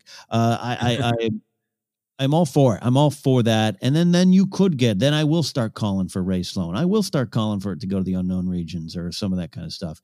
And I think it's fine to take it that way. I always say there's no way you would have had me believe that Rebels begins and one of the things I get to see is Obi-Wan versus Maul. I would have been like, how? Why? It's totally not. And here we are possibly on something like that. I would be okay with it. Yeah, me too. I think I have said before, I had the prediction / hope that Moff Gideon would be wanting the M count, the midichlorians, say it, to try to experiment with giving this power to himself. I thought that was an interesting and different way to go, and I wasn't sure if the mission of this show was to connect to, such large canon. But for this episode, the way that they portrayed Gideon, that he was a true believer, that he is willing to die. He's got that fear of the Jedi. He even attempts to kill the child, instead of having anybody else possibly hold on to him. Particularly the willing to die. That made me go like, okay, Moff Gideon is a true believer, and he is doing this, the way he says to bring order back to the galaxy is definitely, whether he knows about the First Order, Final Order, whatever, whether he knows, whether he's personally talks to the shattered remains of Sheev Palpatine or not. It felt to me in this episode that he is clearly a true believer who is trying to restore some version of the Empire. Yeah, I'm still, I'm with you. And I'm still on board for him kind of driving a lot of that. He's an interesting enough villain. There's some wonderful, charming clunkiness to him. That's a choice. That's how they presented the E-Web speech I always go to, because it is kind of, like I said, charmingly clunky to me. He's evil Wikipedia. Yeah. And they mentioned it. And I was going to say knowledge is kind of one of the themes in this episode, knowledge and how you hold on to it or how you give it out. And I was focusing on Boba Fett going, well, I never said I was a Mandalorian. It's like, what? So yeah, going back to Gideon, like I could be on board for a quote unquote smaller story, but I think I would love what we could maybe get out of it going beyond that. Yeah. And this seemed to me that thread is probably going to be followed up in the Rangers of the New Republic. And, Kathleen Kennedy said on Disney Investor Day that Ahsoka, Rangers of the New Republic, Mandalorian are culminating in a climactic story event. So I think that they're going to kind of separate out some of these big ideas, but then they are really going to come to a head in some way. And it makes sense to me that it might be the sort of, and that's how the First Order / Final Order really began kind of moment. Yeah. All right, let's talk about Bib Fortuna. Living high, living large, put a throne on Jabba's throne and is in charge. Great kind of inside Star Wars fun baseball that he was played by Matthew Wood. Yes. Who played him in The Phantom Menace, right? Thank you. I wrote that down. I'm glad you highlighted it. No doubt you would. It wouldn't. That's awesome. It made me. Yeah. How did you feel about that whole teaser trailer for the Book of Boba Fett? What were your emotional reactions? What did you think about all that? Well, I missed it. When the episode ended, it's a little late for an old man like me. Grace was really excited. We were talking about Star Wars. Our chihuahuas were barking, and the credits are playing. And I did notice that we didn't have the concept art up as much, but I shut it off. Are you kidding me? Really? Shut it off, and it was like, but I got to tell you, because part of me was going, Luke's head was floating off his neck. I got to go process this. Right. It really was. It did not look great on that TV. And so I was just like, I got, and Grace, her credits, like, I'm wired. She goes, you got to understand, Luke was the first man I fell in love with. Like, come on, like, I'm excited. I was like, and then again, credit to our Force-Center Discord people. I just took a swing to make sure no one's yelling at each other and we're all getting along, having a good time, as they always do. And someone said something about the Book of Boba Fett. And I was like, no, what the beep is that? I'm like, what's going? And then literally, I see another, and I go, wait a minute. I tell Grace, I go, hold on, there's something wrong. And then my Roku remote wouldn't work. Apparently, it slammed it down too hard or something, where it hit the batteries died right after the episode. I couldn't get back up. Then I started to sweat. I started to get angry. I'm like, gotta go fire up my PS4 over there, and I'll watch it on the phone. Like, what? And she's like, hold on, I got the remote on my phone, you idiot, and brings it up, and then I saw it. So I had a weird experience with it, because last night or early this morning, I was just like, I saw it and I went like, okay, I got to go to bed. And so this morning I had more time to think of it. Personal journeys with Ken. Wow. You stayed and watched the whole thing. You had foresight. Well, I mean, this is the I didn't have a Chihuahuas or a partner to worry about. It was just me and my whiskey and my Boba Fett action figure that I bought specifically because I was excited and had Boba Fett facing the screen so he could watch himself. Shout out to Jeremy Bulloch, by the way, who, of course, original man in the armor who recently passed away. Great. I think just contributor to the Star Wars fandom culture. He was such a great presence at conventions. Anyway, I had that when Luke showed up. This was one of the many things going through my brain of like, okay, last season we had the tag of the Darksaber that really took it to this next level and really had this speculation. And at some point I was like, well, maybe this will be a smaller scale story and this will end with the Jedi walking toward the Seeing Stone on Tython, and you go, ooh, and when Luke showed up, I was like, well, there's gonna be a tag. It's not gonna be that. So what the hell is it? So I waited through those credits, going, what is it? What is it? You know? And I was I oohed and awed. I was delightfully surprised when it was Jabba's palace of like, what business do we have here? And then seeing Bib Fortuna.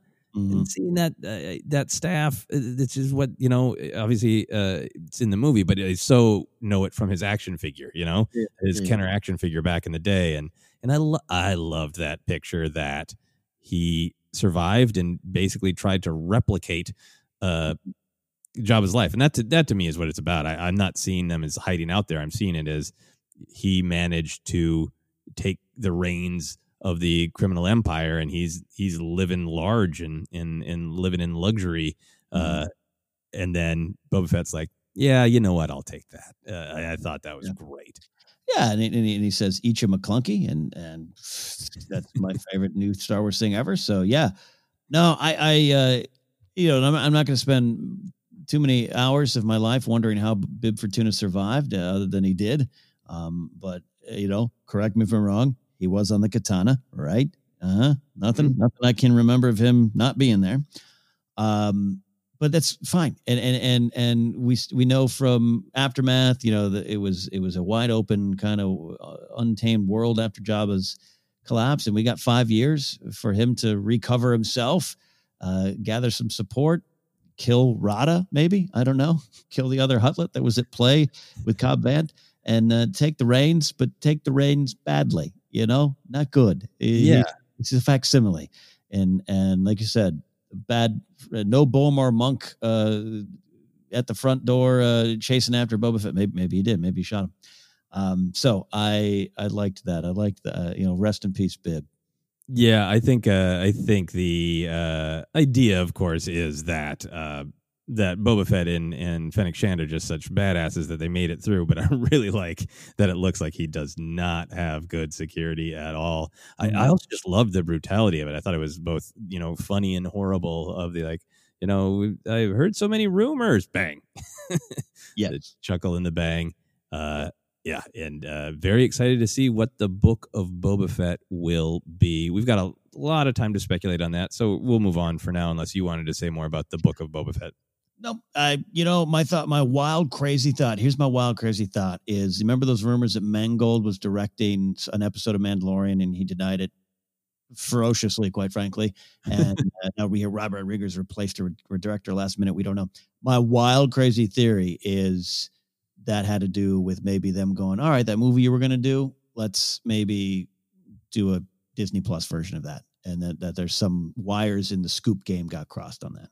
Yeah, I would buy that, and I'm very, very excited by if I'm right, and that is kind of the symbol of taking the reins of the crime organization. Bib Fortuna's picture on Wikipedia, by the way, has already been changed to his most recent appearance. God bless. Yeah. So. I'm really interested to see, I think we're going to get some more reasoning of like, where was Boba's head at? Why did he not? People have been asking this. Why did he not take his armor back before now? Why did he choose to? But just this real, like, you know what? I am going to be the crime lord instead of being hired by the crime lords. That's fascinating to me. This is new territory. Other little bits, so we'll go through these quickly of Star Wars canon, literally an IN canon from Slave One to a Lambda class shuttle. That's just cool to see. The specificity that tattoo of Cara Dune's is an Alderaan tear. That might have been mentioned before, but that really popped to me. I had been hoping, Ken, that we would see a Mandalorian gauntlet fighter. I was so happy that we got to see one in live action. Now I just need to see one take off in flight. Right. Yes. Yeah. More takes on what actually happened to Mandalore. I loved hearing Boba Fett say the Empire turned that planet to glass. Previously, we've heard references to the Empire just devastating the planet as well as the people. And Bo-Katan at one point saying, "Yeah, well, there's more to that story than you think." And I think Din saying like it's full of you're doomed if you go there. So I'm really intrigued to see what is the truth of that eventually. I love that in canon, Boba kind of referenced it last week, but just explicitly thrown in his face that Boba's a clone. It's not your father. He's your donor. Yeah. And he was not a fan of that. That was great. Yeah. I've heard your voice thousands of times. Loved that line. Right. And that is one of those like, yes, I know. I've watched those episodes of Clone Wars and Rebels, right?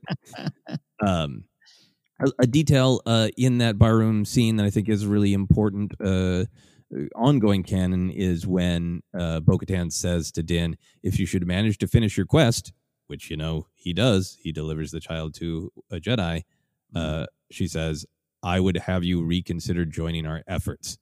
And Din says, fair enough. Not his normal, like, my word is my bond, here's my honor. He's like, sure, whatever. But now they're there, alone on that bridge with the contested Darksaber. I think that line's real important to the future of Din's story. Yeah. I agree. Yeah, totally. I love seeing the RA-7 protocol droid, but again, from the Kenner action figure perspective, that was the Death Star droid. Just great to see him wandering some Imperial halls. Great to hear about ray shields and blast doors being sealed. There were some fun background characters in Jabba's palace. We had the Weequay who was referenced. We had a Gran, maybe Reese. How many people survived? Yeah. Max Rebo right in the corner. Yeah. Come on. I was waiting for a Salacious, and then of course the McClunky. Oh yeah. Everybody's new favorite Star Wars shout out, McClunky. I'm there for it. I love George put it in there, and I love that now it's a thing. Yeah, and it does go to Star Wars being fun and whimsical as well as exciting action, big lore, thoughtful themes. There's fun and whimsy too, and boy is McClunky fun and whimsical. We have talked a lot about a lot of the big ideas, but I do want to leave us just a little bit of time here to talk about just some of the wow, that was cool moments. Did you have a favorite action moment? I had two I marked down. I don't want to bury any leads you want to go with. No, you go for it. Yeah, I'll just dump them out here, and we can pick up the pieces you want to talk about there. First, reveal the green blade. They actually seen it. It was, I say, there's the only moment I really popped for in that sequence, in the sense of I'm not a very excitable watcher of things. Grace will tell you that. I just got to sit there with my hand over my chin, just going, and I did that for this. While other people were jumping up, screaming, waking up neighbors and crying, it doesn't mean I didn't feel them on the inside. I just went like, okay, got it.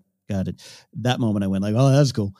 I just thought it was, ignite the green is a thing. Going back to, Steel, and I know Steel's excited too. God bless him. But it was a great shot. And then the other one, I'm calling it's a cheesy comic booky kind of title. I apologize for it, but I'm calling it 4 Ladies, 4 Guns. It's the short run comic series I want. Just them running through the hallway, kicking ass. Pretty historic moment, I will say, and I enjoyed it. Yeah. And since one of them has 2 blasters, you have 4 ladies, 5 blasters. There you go. You do the math. Yeah. Yeah, that was absolutely great stuff. There's a ton of beats that I liked, just from that's cool to a little bit more meaning. I've talked a lot about I loved how much the Dark Troopers were punchers. And that helmet punching of Din was just brutal. Yeah, just brutal and really emotionally effective. It was really, we've seen lots of individual little great moments from Fennec Shand truly using but I felt like Ming-Na Wen was, unleashed in that great run of kicks and blasts. It was great, but I really loved the quick dodge of a blaster bolt. That was so cool. Yeah, but I'm glad the punching scene of the helmet. Like, gosh, I had a concussion just watching it, and I thought it was great. That was something new. Right. I think they might have punched his mustache from last week off his face. Points to Scribshaw. He's on the lead. He's got the lead. That was great. As we go through every week, I'm just a sucker for a trooper falling from a high place, and I loved the stormtrooper falling through the shield and just falling into space. Brutal. We've seen them fall into volcanoes. We've seen them fall into water dams. Now we've just seen them fall into actual space. The highest place you can be, Ken, space. I mean, I'm a little terrified of that. The airlock stuff, I thought it could be considered a callback to Battlestar Galactica. Launching people out of airlocks. That's a thing for me. I've talked about it before on the show. I don't want to be floating in space to my death. So I felt for that trooper. Yeah, I mean, it was great traditional Star Wars. Like, wait, so you mean people can just pass through that, and there's no rails on this bridge over this? What are you? Yeah, bad design. No OSHA in the Empire. A lot of people were, of course, hoping for the great Darksaber versus Beskar spear fight, and we got it, and I thought it was great. I think just for emotional, I loved that they really clearly established that the blade couldn't cut through pure Beskar. But then that great tension of that big orange lightsaber burn in the center, making you feel like it was going to give away at any second. And then just that's cool. Din did that kick where he kicked the back of the Beskar spear and flipped it. Yes. That's just cool move, trained fighter. Yeah, and then I mean the Luke stuff, all of it was amazing. And you're right that it was almost, I'll have to look, but there was a little bit of a similar framing of the kind of way he and the blade moved into the shot as Ahsoka, and so you first see her white blades and now seeing his green blade. And I mean his, in particular, that last hallway run, because the hallway of salvation, the comparison to Vader. And then I love it. I loved the force crush of like, I've got them all out of the way and I'm just going to, just reach out and crush this last one. That's that kind of thing in Star Wars of like, you can make up headcanon for, why that's a Jedi tactic of cut them all down with your lightsaber and then really use the force on the last one. Like you can make up headcanon for why that's fight logic, but for the viewer, it's also just damn cool. Yeah. Like I said, smashing that X button or the R1 and L1 together, you got a choke's crushing power, and that is a part of why we show up each week to watch this stuff. It was that power fantasy, which I think is fine as long as you're thoughtful about the other stuff. It was like I just took out this many Dark Troopers, so I strung together the super cool power move that you can only do if you kill this many Dark Troopers, and then you hit that button and you get a force crush. Yeah, it is great. Moments of comedy or whimsy. I thought this was kind of fascinating because Peyton Reed, I think, did a great job as a director. He's obviously from the Ant-Man films in particular is known for comedy. I didn't think there was as many moments of whimsy outside of McClunky. What did you think? Did you have favorite moments of comedy or whimsy? Look, Car Dude's X-Wing line was really funny and I'll say well delivered. I did like that moment. But yeah, comedy wise, I think the tone was right. There wasn't a ton of room. There's always you can always have some room for comedy and everything, but I think this played it. No time for snark, no time for snippy comebacks and everything. It was the weight of the plot took it another direction. I thought they did good there, but there were some moments there. But in terms of just whimsy, R2 showing up great, but R2 and Grogu, and in my head canon, I have a little bit of R2 going, "Hey, I kind of remember you," and Grogu going, "I remember you too," and beep, beep, beep. Right. There you go. They could have actually encountered one another back in the Jedi Temple. Because R2 would remember. And again, I don't necessarily think that's what happened. It's just my little headcanon. Just fun. I do kind of like R2. He's the droid who knows too much, and he would be like, yeah, hey, oh, cool, totally. Not a lot of other Yodas walking around there. I remember you. Yeah, super powerful stuff. So yeah, I've got a short list, but yeah, the classic R2 wiggle of happiness, friendliness, engagement. There is a meta element of it, of R2 being one of the sort of adored characters of Star Wars tradition, meeting the newcomer, baby Yoda. But then the actual connection between R2 and Grogu, and it was so great in that moment that Grogu kind of seems to know he should go with Luke, and Din's trying to let him go, but he can't until he sees something shiny and friendly and fun and weird, and that's just the power of R2, Yeah. So good there. I felt like his fun whimsy of in a certain way, Moff Gideon knows everything and will tell you about it. They definitely kind of leaned on that. There was a weird, funny Moff Gideon line where he tells Mando to kick the blaster over, and when Mando does, he's like, "Very nice."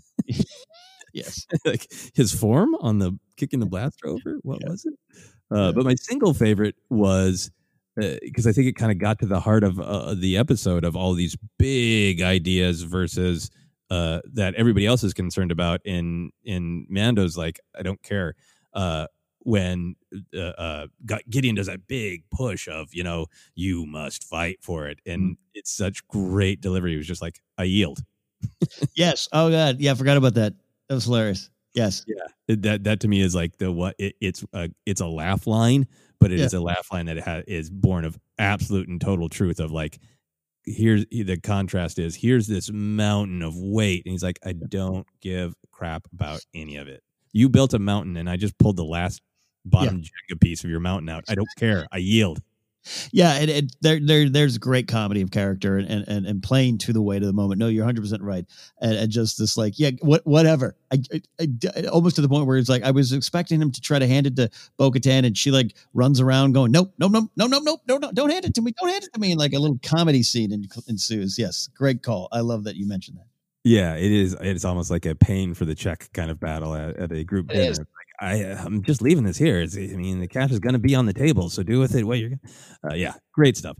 We haven't talked a lot about Peyton Reed as a director. Were there any directorial moments that jumped out at you? I think just finding the center and the core of this episode, as you brought up in the beginning, and being able to focus on Pedro Pascal and a puppet and getting so much out of it, but taking the time for anyone listening who might have been like me going to bed going, wow, okay, a lot of stuff there. Is this the show I still like? Is this a show I fell in love with? And there's part of me that, will always look back to chapter 2, chapter 10, and chapter 15 and go, that's what I love more about the show, even though I'm aware that it's got to grow and it's got to go somewhere. And it's not always going to be these quiet little tone poems of, lone wolf and cub. He was able to connect to that, and that, going to your discussion up top, Joseph, is why I was able to put any questions or doubts or CGI concerns aside and just focus on that and how it is in line with the show that I have been really enjoying. If that makes sense. Well said. I think Peyton Reed made a lot of great choices that I think, obviously things are in the script, but I think the way he shot it, the way he directed the actors really brought it out. The steps of the Luke Skywalker revelation, like I said, from single X-Wing to there's his silhouette to he's got a blade, but it's on the screen, to the feeling of truly seeing a Jedi through other people's eyes, I thought was just masterful. There was this great moment when Mando and Boba walk into that cantina together, and it's not the exact shot from the opening from the first chapter, but it evokes that first chapter. And it raises that question of, is this still Mando? Is he still just kind of a soulless bounty hunter like he was in the beginning? And, it's kind of the way Mando and Boba were framed. There's a similar shot of the Dark Troopers later where they're kind of in profile, but kind of the same. And it invites you to ask, how much they're individuals versus how much they look to the outside world as just being, this group of faceless warriors. I thought that was really, really great. I think everything he did to emphasize the just cold mechanical menace of the Dark Troopers, the close-ups of their eyes, and the punching, all just super great. And then final thing for me, that last shot of Boba Fett and Fennec Shand. There's the way it's composed, the way that she's lingering there with the blaster in one hand and the booze in the other, and Boba's just like, throne, I have power. It's just such a beautiful picture. It really brought everything home. Yeah, and it's okay sometimes just to be unapologetically, let's take a poster shot, Absolutely. That was a splash page, man. Yeah, it really was. I know a lot of people, I haven't really checked online, but I know a lot of people are probably going to gravitate to that once, people can tweet freely and with no spoilers and all that kind of debate going on right now.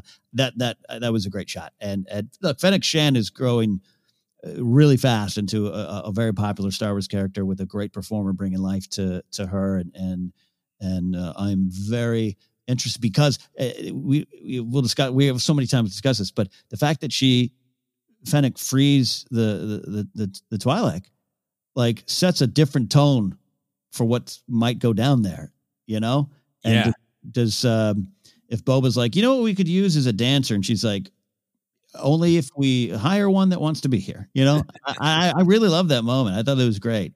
And it really was like, this is a new way. Yeah. So cool. Yeah, very good. We always talk about any moments that seemed inspired by action figures. I was really taken by Bib's staff because that, again, I stared at that as a kid. And then, that hallway scene to me, Luke Skywalker with that green blade cutting down Dark Troopers is literally something you could have constructed out of your actual action figures in 1998.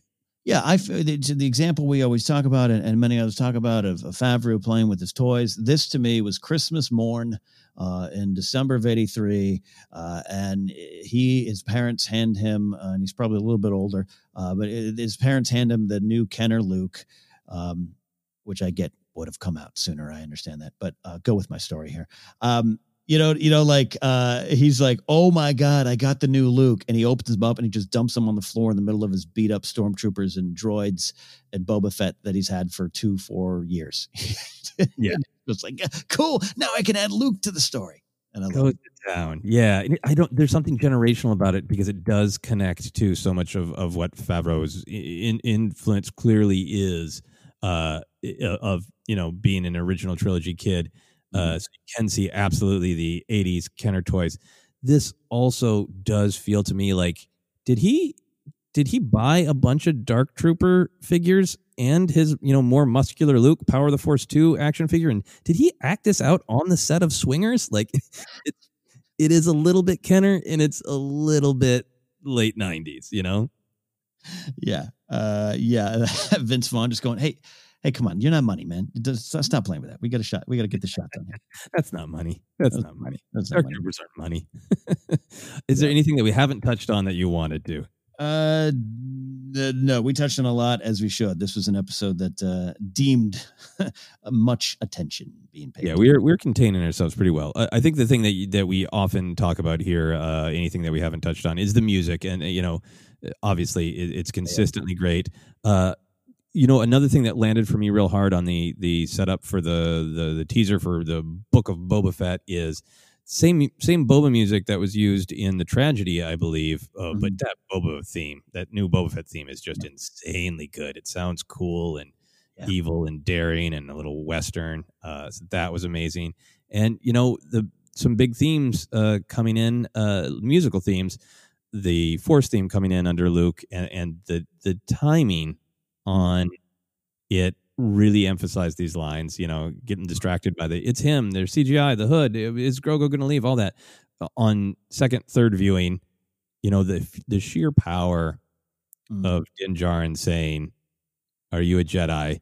And Luke Skywalker, the person we know from that moment in Return of the Jedi, saying, I am a Jedi like my father before me, just calmly, casually saying, I am. Just at the perfect time in the Force theme. that was masterful as well, I think. Yeah. I mean, like I said, the music is so good, you can almost not ignore it or forget it, but it's just so part of the show, and it's been well documented of what a success it was for the show and Göransson and everything. But there always seems to be like a new element. There was was there dubstep in this week? Like there was a lot of new stuff in it, and it's just each week it's just some great work, and I love to hear the classic themes. Not just to be like, yeah, we got our new kind of thing. It sounds Star Wars, but it's not. But to successfully work in themes, that Force theme that is so known, I think that's a great testament to his skill. Yeah, absolutely.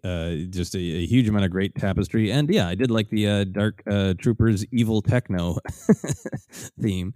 As we wrap up here, any predictions or hopes for the next season? That's a big question that we will spend a lot of time talking about in the future. But what are your kind of closing thoughts for your hopes for what is next for The Mandalorian, for Din? Because we know we're getting Rangers of the New Republic now. You know, whatever exactly the book of Boba Fett is, Ahsoka. What do you want for Din and Grogu and in Mandalorian season 3? Finding a little bit more of how he was raised, what was great about it, what was bad about it, what he needs to change. I don't consider him naive anymore. We talked about him being centered. I think that's part of it is he's had some weeks to process on, wait a minute, I might have been lied to or protected. Which way was it? I'd love to explore more of that amid the backdrop of a big Mandalorian fight or going to the unknown regions and finding Ezra, all those kind of plot pointy things and what ifs. I know, like I said earlier, I could feel satisfied that this particular 2-year journey is over and he goes on and I'll never get that storytelling. I can only imagine. I believe it or not, would be okay with it, but I don't want that. And I just want to see where he goes next. Now that he himself has graduated, I keep saying his kids graduated and gone off to college. He is as well. He's got a wide open road in front of him to make the choices he wants to make about his purpose and what he's out here for. Yeah, I think that is really great. That door closes. It's abrupt, and for me, it works for the end of the episode. But it's also like that abruptness to me speaks for Din. He's got tears in his eyes as he nods. He knows this is right, but he's sad. He's got no Grogu, no ship. He's graduated, as you've said. He's connected to this humanity. But the only thing he has in front of him is something that he doesn't need or want, he thinks, right now. He doesn't have the next quest. He doesn't have this assignment of, get the money for the foundlings. He's just got this Darksaber and this mission he might not want. But that's what's really intrigues me of what's next for him then. What does he do with his graduating into this deeper, more complex level of humanity that you're talking about? He's learned to value compassion in connection from Grogu. Does he extend that to, I know that Bo-Katan is uncomfortable with it, but she is either going to take this from me, and if not, she's going to expect me to live up to my half bargain when I said, fair enough, I'll join your quest if I finish mine. And is he going to step up and found a way to truly manage to want to be responsible for Grogu? Is he going to kind of grow to that place where he feels the responsibility of having compassion for all Mandalorians? He certainly cared about his covert, and I think that's what motivated him a lot. Yeah. But this idea of regardless of creed or species or however you define Mandalorian, is he truly going to, in his heart, going to go, you know what? I do want the Darksaber. I do want to unite all of the Mandalorians. I want to decide for myself and for Mandalore what is next. I'm not following the rules of the Armorer anymore. I'm going to wrestle with those, and I am going to take on this next level of responsibility of truly being a leader. Or is he just going to throw the Darksaber on the floor and walk away? Yeah. And then what does he do? Because he has to be somebody. My last thing is, I think just the way I feel, and part of what left me emotionally devastated on my first viewing was, I think that the show that we knew is gone. Totally. That I think that there's a very good chance that we will see Grogu again, but this is not the faceless bounty hunter and the cute puppet make their way through the galaxy anymore. In great Star Wars tradition, things have truly changed. Choices have been made, and they truly make a difference. Yeah, and I'm slightly bummed by that in the sense of I've got to graduate myself, right? And I'll always have these episodes, like I said, and I've never had too much of a problem with the idea of it connecting to bigger names, characters, and themes and plot points. But I will miss those moments, which speaks to the power of those moments of father and son on the road, and that I'll celebrate that. Yeah, no, I'm right there with you. I think immediately after this episode, I was thrilled by Luke, thrilled by the emotions of their relationship, and I was kind of mourning for, but I just want to see them get into jams and steal cookies and fight monsters and be together and wipe his chin with your cape. No more of that, please. I want so much of that. And Green Day starts playing, I hope you had the time of your life. Yeah. Exactly. All right, we're going to truly end on a weird, fun, personal question, as we always like to do. Ken, if Luke Skywalker showed up right now, he was real, and he asked you to go with him, would you? Well, hells yeah. Luke shows up. Come on, I got to go figure out why he's here. Did he get the wrong address? I'll take him to the right one. Absolutely. I guess I can't say I'll slide into the back seat of the X-Wing, but maybe he's got a sidecar. I don't know. I'm heading out. Absolutely. Yeah. You can't say no to Luke Skywalker. Come on, I couldn't do it. I would say, I don't know what you need me for, but I will try to meet the challenge, Luke Skywalker. I will try. Very, very inspiring episode of The Mandalorian. All these big Star Wars themes always make me think about, like, if you want to apply them to your life, how could you? How could you go about doing that? And I think this episode had a lot of great things to say, particularly of, like, I want to grow as much as Din Djarin has. And I think Luke Skywalker, inviting me to take a cramped ride in his X-Wing would be a challenge that I would want to be sure to be up to. Sounds like a plan. A good plan indeed. That is our only slightly longer than normal episode. But of course, we will be back to discuss all things Mandalorian more and more. But for now, Ken, do you want to let people know where they can find us?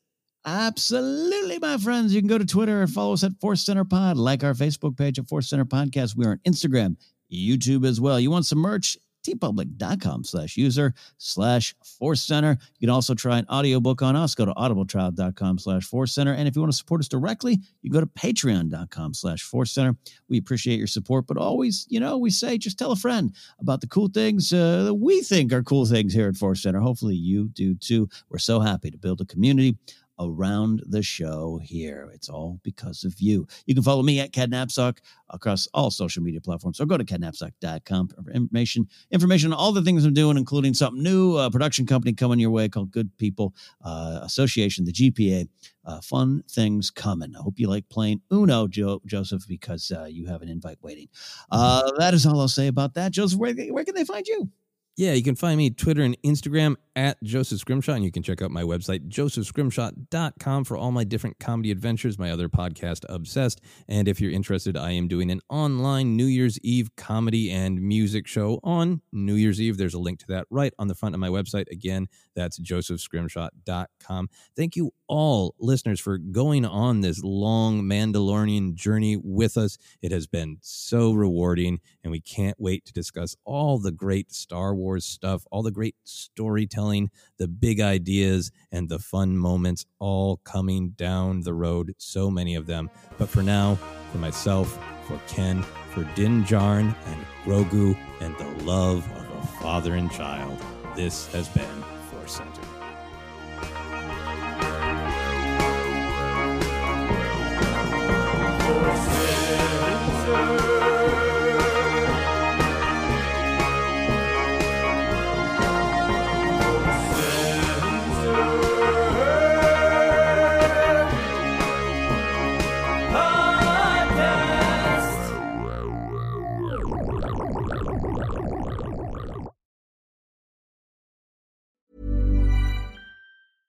Selling a little or a lot? Shopify helps you do your thing however you cha-ching. Shopify is the global commerce platform that helps you sell at every stage of your business. From the launch your online shop stage to the first real-life store stage, all the way to the did we just hit a million orders stage. Shopify is there to help you grow. Shopify helps you turn browsers into buyers with the internet's best converting checkout. 36% better on average compared to other leading commerce platforms. Because businesses that grow, grow with Shopify. Get a $1 per month trial period at shopify.com/work. Shopify.com/work. Planning for your next trip? Elevate your travel style with Quince. Quince has all the jet-setting essentials you'll want for your next getaway, like European linen, premium luggage options, buttery soft Italian leather bags, and so much more. And is all priced at 50 to 80% less than similar brands. Plus, Quince only works with factories that use safe and ethical manufacturing practices. Pack your bags with high-quality essentials you'll be wearing for vacations to come with Quince. Go to quince.com/pack for free shipping and 365-day returns. Mom deserves the best, and there's no better place to shop for Mother's Day than Whole Foods Market. They're your destination for unbeatable savings, from premium gifts to show-stopping flowers and irresistible desserts. Start by saving 33% with Prime on all body care and candles. Then get a 15-stem bunch of tulips for just $9.99 each with Prime. Round out Mom's menu with festive rosé, irresistible berry chantilly cake, and more special treats. Come celebrate Mother's Day at Whole Foods Market. Hi, I'm Daniel, founder of Pretty Litter. Did you know cats tend to hide symptoms of sickness and pain? I learned this the hard way after losing my cat, Gingy. So I created Pretty Litter, a health monitoring litter that helps detect early signs of illness by changing colors, saving you money and potentially your cat's life. Pretty Litter is veterinarian developed, and it's the easiest way to keep tabs on your fur baby's health right at home. Go to prettylitter.com and use code ACAST for 20% off your first order and a free cat toy. Terms and conditions apply. See site for details. Even when we're on a budget, we still deserve nice things. Quince is a place to scoop up stunning high-end goods for 50 to 80% less than similar brands. They have buttery soft cashmere sweaters starting at $50, luxurious Italian leather bags, and so much more. Plus, Quince only works with factories that use safe, ethical, and responsible manufacturing. Get the high-end goods you'll love without the high price tag with Quince. Go to quince.com/style for free shipping and 365-day returns.